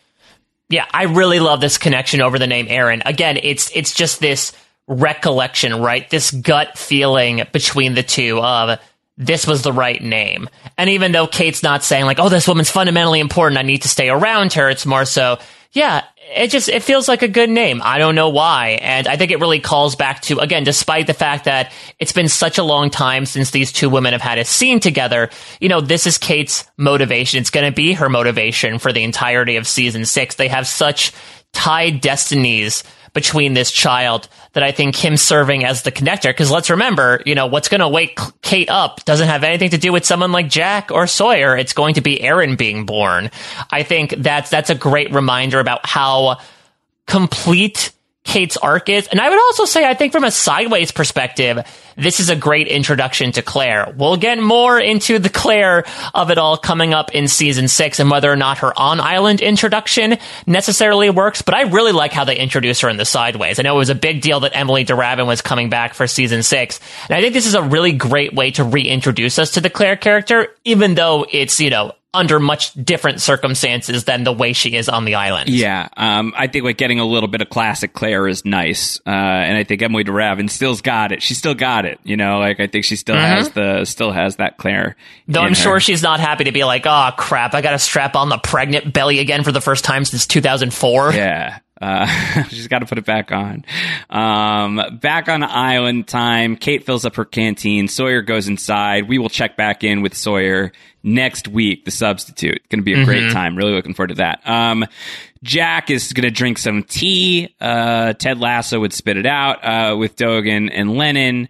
Maybe Dogen would make him spit it out because that's also poison. Yeah. He says, why would you want to kill Saeed? And Dogen says, we believe he has been, and he says a word that I hear as misunderstoodaloo. And Lennon says that the closest translation is he's been claimed. Yes, there's a darkness growing in him, and once it reaches his heart, everything your friend once was will be gone. And how do you know that? Because it happened to your sister. Bum, bum, bum. And yeah, and this is where we get Claire. Squirrel baby Claire gets introduced here, where Aldo and Justin are able to somehow, I mean, I guess Justin was the tracker if they're able to somehow find Jin, despite the fact that, like, he's probably a whiles away from where they got knocked out.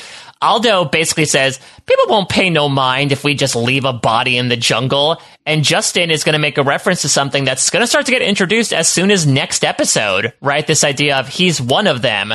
Jin's going to make a break for it, run into a freaking bear trap. I mean, I know we talk about Claire being the new Rousseau, but Claire's traps are much, much, much more extreme than Rousseau's ever were. They're very intense, but one thing that Claire has that Rousseau didn't is a direct alliance with the Man in Black. So the Man in Black's probably like, oh, no, I know where there's some bear traps. Like, this shit will really hurt. Like, right, because, like, I would imagine that, you know, maybe he went to Hydra Island to pick some up, or she did. Yeah, Rousseau can't sneak into Hydra Island to grab things for the polar bears or anything. Correct.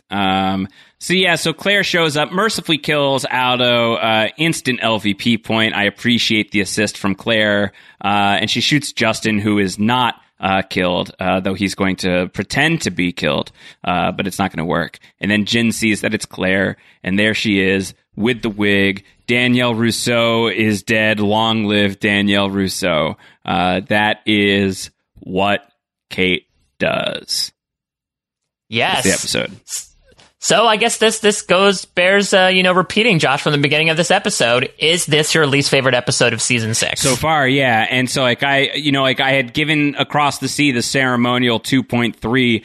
It really just doesn't sit with me to put What Kate Does higher than Across the Sea, because I think at least Across the Sea is interesting and aiming for something, and I really don't know what this is aiming for. This feels like it feels fillerish, like it feels like, all right, we're still just trying to figure out what we want to do here, which is a show's right to take a little bit of time to figure out how they want their season to shake out. And there's very, very real, production realities that are facing everybody that they got to get the scripts out. They got to start churning it around, all of that stuff. But I feel like, man, for the final season, you gotta, you can't miss. You don't have to hit, dead center bullseye, but you can't miss this wildly. And I think that this is it's not a good episode of the show. It is in the conversation for me of one of the worst episodes of the show is What Kate Does. And there's stuff in here that I really enjoy. I think of course, that's with every episode of Lost. No episode of Lost is a total throw it out, burn it with fire. Not even fire plus water, right? Not even whatever the case may be. There's always something in these episodes that makes me happy to have watched it. I would prefer to have watched it than to not have watched it. And I think in the case here, that Sawyer and Kate scene on the dock especially is just so excellent that this is going to boost this past the level of my lowest of the low episodes, which is the combination platter of whatever the case may be and Adrift, but just a scooch above that and just a scooch below Across the Sea for me. I'm giving What Kate Does a 2.2. I'm trying to be harsh now, so to make some of the highs of some of the things that are to come hopefully stand out a little bit more. But I also just have to be honest, if I gave whatever the case may be that low of a score, how am I not giving What Kate Does a fairly comparable score? And I just don't find it anywhere near as interesting as Across the Sea. So I hate doing it, but ultimately it's a relatively easy call to give this a pretty low 2.2. Yeah, so I'm going to be in the same boat as you, actually. I'm going to give it a 2.2 as we're leaving this ferry dock together. I still like it better than Across the Sea, because I think while Across the Sea is more interesting, Across the Sea has more misses, in my opinion, than What Kate Does. I would say What Kate Does is a safe episode that fails versus Across the Sea, which tries to accomplish way too much and fails. But I would say comparing it to other episodes, I initially gave this a 2.5, which I would put on the same level as Born to Run. But I think Born to Run has stronger stuff in it. While there is some frustrating on-island stuff, I really like the build-up to the raft launch. I think the flashback is really keen. I still think that the Flash Sideways stuff is probably the strongest material here. But that being said, it's still not incredibly strong. I think there's a lot of suspect circumstances that you have to kind of explain away. I think it's great to see Claire again, but I would not say it's as pivotal stuff to the character of Kate and her arc than something like Born to Run. So I shifted it down a little bit. I was thinking about, I gave the Other Woman a 2.3. I gave Whatever the Case May Be a 2.1. I think it's somewhere in between. So I ended up going with the 2.2. I think The Other Woman is an episode that I enjoyed watching more, that I became less frustrated by. And Whatever the Case may be, I think much like What Kate Does, has some good character stuff in it.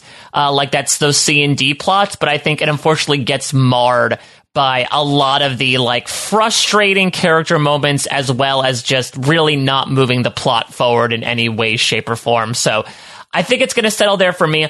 Like you said, a little bit more of a mix from the hatchlings. I have seen as low as, I think actually we might be, no, I've seen a 1.9. A couple 1.9s I see. A couple 1.9s, and I've seen as high as a 3.5. And so that's going to put it at a 2.41, which actually ties it right now with Across the Sea at number 2 for season 6 so far. Yeah.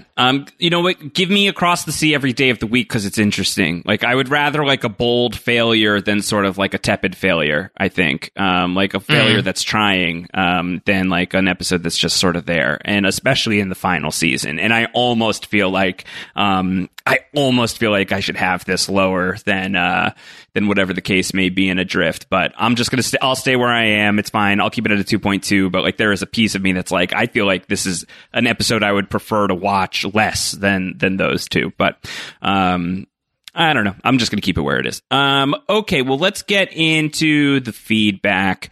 Mike, we got a little bit to go through from Joanne, the Pistons fan, your friend and mine. Joanne writes in and asks, are characters like Arzt and Frogurt truly in the Flash Sideways universe, or are they just constructs put there by our main characters? An interesting question. Mike, I know that Damon Lindelof just did an interview with The Storm, which finished their Lost rewatch recently. Which is great, because Damon Lindelof also revealed that he not only was a guest, but a Storm listener as well. And God help you, Damon Lindelof, if you actually listen to Down the Hatch. We're so sorry. We're so sorry. We're so sorry. We love you. We just bagged an episode of your show. We love the show so much. My God. But let's be candid. He never made it past DJ Dom. He does play eight times in a row. He's like, let's get these jamokes out of my ears. That's fine. That's totally fine. But I believe I haven't had a chance to listen to the interview yet. And I don't know when I will. Things are just really busy right now. I heard a little bit. I read there was a Reddit post on the Lost subreddit that was summarizing a couple of the big takeaways from that interview. One of which I believe was something akin to every main character had their own Flash Sideways universe basically, and the one that we're seeing is Jax. I don't want to misrepresent what he said, certainly without having listened to it. That is my understanding based on the secondhand accounting of it. So I don't know. And then if that is sort of the writer perspective and something that would be something fairly new that Damon is talking about now, that I think would be worth some examination at a certain point. But if it were something like that, then yeah, I think some of these people being constructs would make some measure of sense, that these aren't it's not actually Arzt and Frogurt. It's what Kate and Claire perceive of as Arzt and Frogurt. That's my logic, is that I think everyone who was in the church, sans Ben, I guess, created that world. And it sucks because that's a little Arzt-esque, right, from Exposé, right, of all these people are out doing all these things, that all that matters is them. And that is sort of like the solipsistic worldview that they are literally building in The Flash Sideways, is that I do believe that it was built by committee, but only among these characters. And so I do think the constructs of literally everyone else, except those who end up in the church, again, and Ben, I think are just avatars. From the legendary birthday king, Eric Divestein, Eric writes in and says, Claire's decision to invite her carjacker to meet with her potential baby adopter seems very odd. Do you think her real consciousness has started to awaken and given her the feeling that Kate is important to her baby? I don't know if it's starting to awaken as much as, again, we all get these weird sort of gut feelings, right? This idea of, I don't know why, but I just feel like, I mean, to be fair, Kate also, I wouldn't say reciprocated, but did oddly come back and be like, can I give you a ride somewhere after pushing you out of this car? So I think Claire is also feeling very vulnerable to, I think it's a combination of her characteristics and probably the gut feeling of, this is probably somebody I should trust, as odd as that is to say in this world. Yeah. I think that there could be something there. Like, I think like there are these moments of people like getting closer and closer, but we're not seeing like any of that Flash stuff, right? Like we're not seeing any of like those, like the glimpses of the quote unquote island world, like the real world. So I don't know. I think that there could be I think that there's certainly some measure of drift, right? People are kind of like getting caught in each other's orbit caught in each other's nets, as it were. From the great Brendan Fitzpatrick, Fitzy says the Temple plotline would have been so much better if they had just told the candidates what was going on and why they needed to stay. And you get the sense that they know what the candidates are, right? I mean, if Aldo seems to know, if Justin and Aldo seem to be like, he may be one of them, then like, and also, again, a retroactive demerit for Richard Alpert for not knowing about these things. It's just like, it just really goes to show, just a life lesson. Communication is key. Like, don't get it away on either petty high school bullshit and be like, oh, I'm not going to tell anybody to, I don't want to tell this person to piss them off, even though they'll find out anyway. Or try to keep up this guise of mysteriousness. So chances are, if you want to convince somebody to do something, you have to present them with like a logical, cogent argument, right? Josh, you and I have watched so much reality TV that we know that is how you make a pitch. That is how you convince someone to vote with you in a game like Survivor. It's not to be like, oh, you have to do this thing. I won't tell you why or to or what, but just do this thing. No, usually if you come to them, give them much more specifics, they're going to be able to digest those facts and move forward with it rather than just blindly following you. So yeah, it's a huge demerit in the category of the AOJs of just saying, no, just go with it. Trust me. You got to trust me on this one. We just met earlier today, but I think you should believe me on this one. Please poison your friend. And then lastly, we asked last time if anybody had theories about the sunken island and trying to like make sense of that for the sake of the show. We got a couple of hits on that. I want to read two of them. One is from your friend and mine, the legendary Joe Garfine, who wrote to us on Twitter and said, I interpreted the sunken island to be a collective wish from the afterlife island folks, that no one else has to experience what they did to get to where they are now. That time was the most important they spent together, but that location, mostly bad memories and experiences. I really love this read. This idea of like, it was a sucky experience, but it was a necessary experience, and almost like that underwater landscape is a monument to the island, right? How important it was, but the fact that in this world it does not exist, I think is a really fun idea. Could it have been improved by better CGI? Maybe, absolutely. Maybe. Yeah, but that also does beg the question, though, because I do recall that Benjamin Linus did live on the island for some portion of time, did he not? I'm pretty sure in the Flash Sideways world, he says that he lived on the island briefly with Roger when he worked with the Dharma Initiative. So was this another island? Was this the exact copy of the island? Was this a Bopo island, a clone island? I mean, for him, that location obviously was still crucial. So, like, if that's the case, and like maybe it's sunk because he blew it. I don't know. We'll get there when we get there. Jennifer wrote in as well, being pretty thumbs down on the scene itself, but offered an explanation for it. Jennifer says, concisely, the island is irrelevant. In this new Sideways world, it doesn't even exist. No one is searching for it. No one is stranded on it. No one is looking to go back to it. No one is tortured by the trauma of it. Perhaps the function of this reveal is to inform the viewers to, quote-unquote, let go. It's all about the characters now. Yeah, I like that idea, too. This was foundationally important.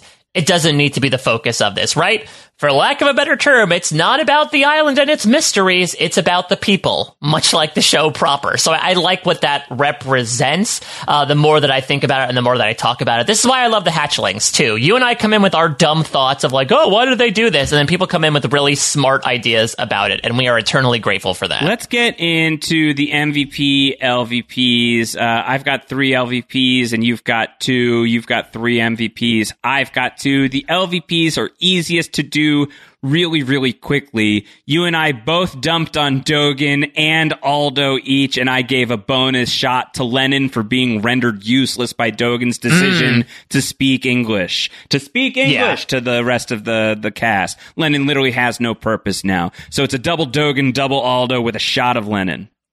Yeah, these two are the worst, between Aldo just being a big, brutish a-hole and Dogen trying and failing to manipulate Jack. That's the other thing as well, is like, you can say what you want to about his motivations and his methods, but the fact of the matter is, Jack sees completely through his BS. And so it really is impossible to not give him a good amount of LVP points this episode for what he attempts to do. Yeah, so we have Lennon and Dogen are trying to play catch-up with Mother's -5, Dogen at -3, Aldo at -2, but he won't progress. I think Dogen's going to pass Mother. I think so. I think it's likely. I think Lennon may as well. Lennon currently has -2, but we've got more time to spend with both of these guys. The MVPs are spread out. Unique MVP points for all 5 categories, for all 5 spots. Mike, you've got 3, so why don't you start us off? I'm going to give one to Jack to start it off here, because like I said before, I think Jack has a really subtly big episode here. I think it's an important lesson for him to learn. The fact he is able to call Dogen's bluff, the fact that he is able to have the correct read and not kill Sayid by giving him poison. I think this is actually a good episode for Jack, both from an arc perspective and from like a characters behaving well perspective. Yeah, I love that. My 2 kind of go in tandem with each other, so I'll just do them both in one shot. Sawyer and Kate. I think that they both have such an excellent scene together on the pier.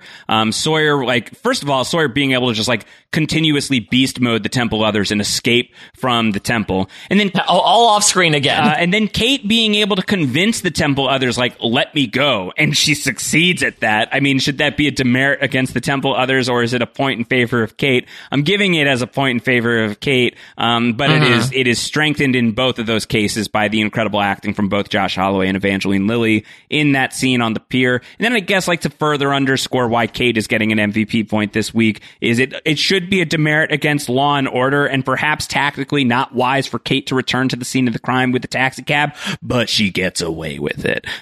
So I'm happily giving Sawyer and Kate both an MVP point. This episode is not good, but I don't blame it on Evangeline Lilly or Kate as a character. Yeah, I think that Kate sideways is more of a wash, but I guess if Kate on Island is more of a net positive, then that makes sense. And let me go with 2 people for their more so sideways performances in this episode, though. So I'm going to give my first one to Claire, which I think also comes a bit in at the end. Like, I'm going to give Claire kudos for the fact that she kills Aldo and is able to knock out Justin. Like, that. Pretty badass, but also I'm happy to welcome back Emily DeRavin. I think she's able to, be a good buddy to Kate by not ratting her out to the cops when she very easily could do so, considering she carjacked her and is a wanted murderer. And I'm going to give a point, mommy excluded, to Ethan for being able to do his job, be a good doctor, calm Claire down, also for offering her the choice, right? Like being very simple with, hey, this is what you can do. You don't need to if you don't want to, but I just want to present you the opportunity to do so. Like, I think actually Ethan as a doctor is arguably better than Jack as a doctor sometimes in terms of a bedside manner. So again, strike mommy from the record, and I think it's an even better episode for Ethan, but he does some good stuff here. So we are at Smoke Monster still, the King of the Ring, for season 6 with 4 points total, and that may go up next week with The Substitute. But we got a couple of people in the 2s. John Locke, from the Sideways, is coming in strong with 2 points, as well as his brief appearance in Across the Sea. And who are you going to give MVP points to there otherwise? Sawyer has 2, Jack has 2, and then a whole mess of 1s. Kate's on the board. board. Saeed's on the board. Claire's on the board. Hurley's on the board. Not going to get Ethan again, but he's on the board, and so is Claudia, the original mother. So it's a diverse lineup that we've got here right now, and it'll be interesting to see how this moves going forward. Next week is The Substitute. It is about Terry O'Quinn. Yes. It is a Terry O'Quinn episode.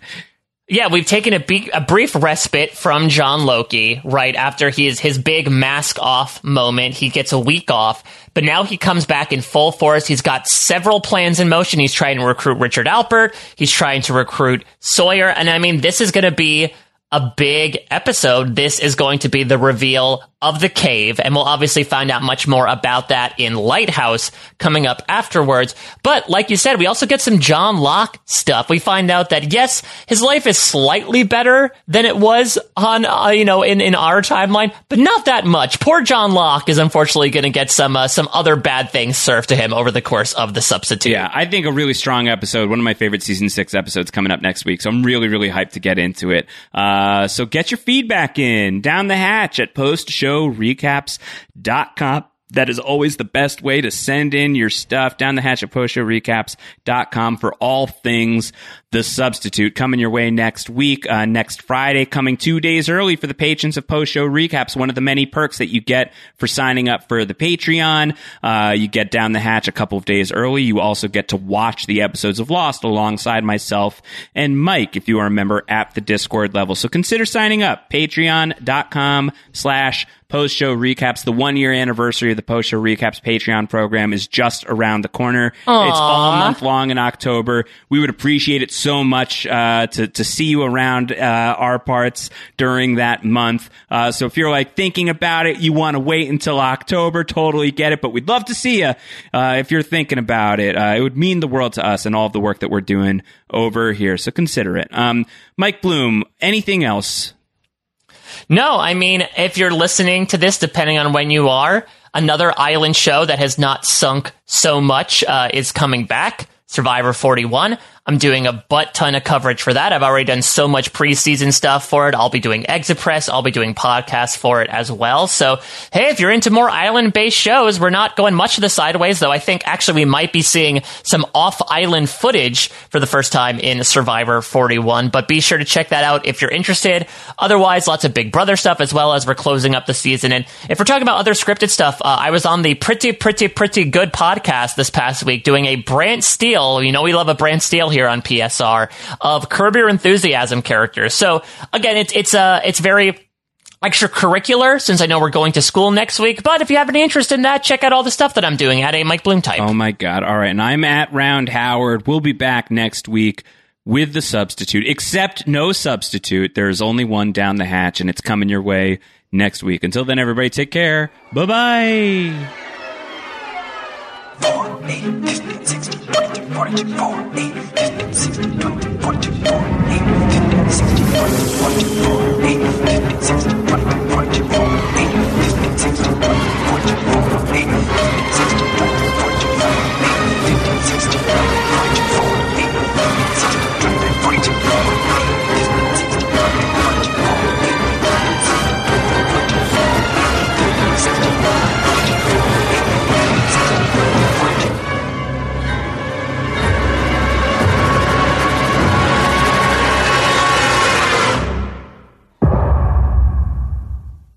It is Ryan here, and I have a question for you. What do you do when you win? Like, are you a fist pumper, a woohooer, a hand clapper, a high fiver? I kind of like the high five, but if you want to hone in on those winning moves, check out Chumba Casino. At ChumbaCasino.com, choose from hundreds of social casino-style games for your chance to redeem serious cash prizes. There are new game releases weekly, plus free daily bonuses. So don't wait. Start having the most fun ever at ChumbaCasino.com. No purchase necessary. VGW. Void where prohibited by law. See terms and conditions. 18+. Lucky Land Casino, asking people, what's the weirdest place you've gotten lucky? Lucky? In line at the deli, I guess? Aha, in my dentist's office. More than once, actually. Do I have to say? Yes, you do. In the car before my kids' PTA meeting. Really? Yes. Excuse me, what's the weirdest place you've gotten lucky? I never win and tell. Well, there you have it. You can get lucky anywhere, playing at LuckyLandSlots.com. Play for free right now. Are you feeling lucky? No No purchase necessary. Void where prohibited by law. 18+. Terms and conditions apply. See website for details.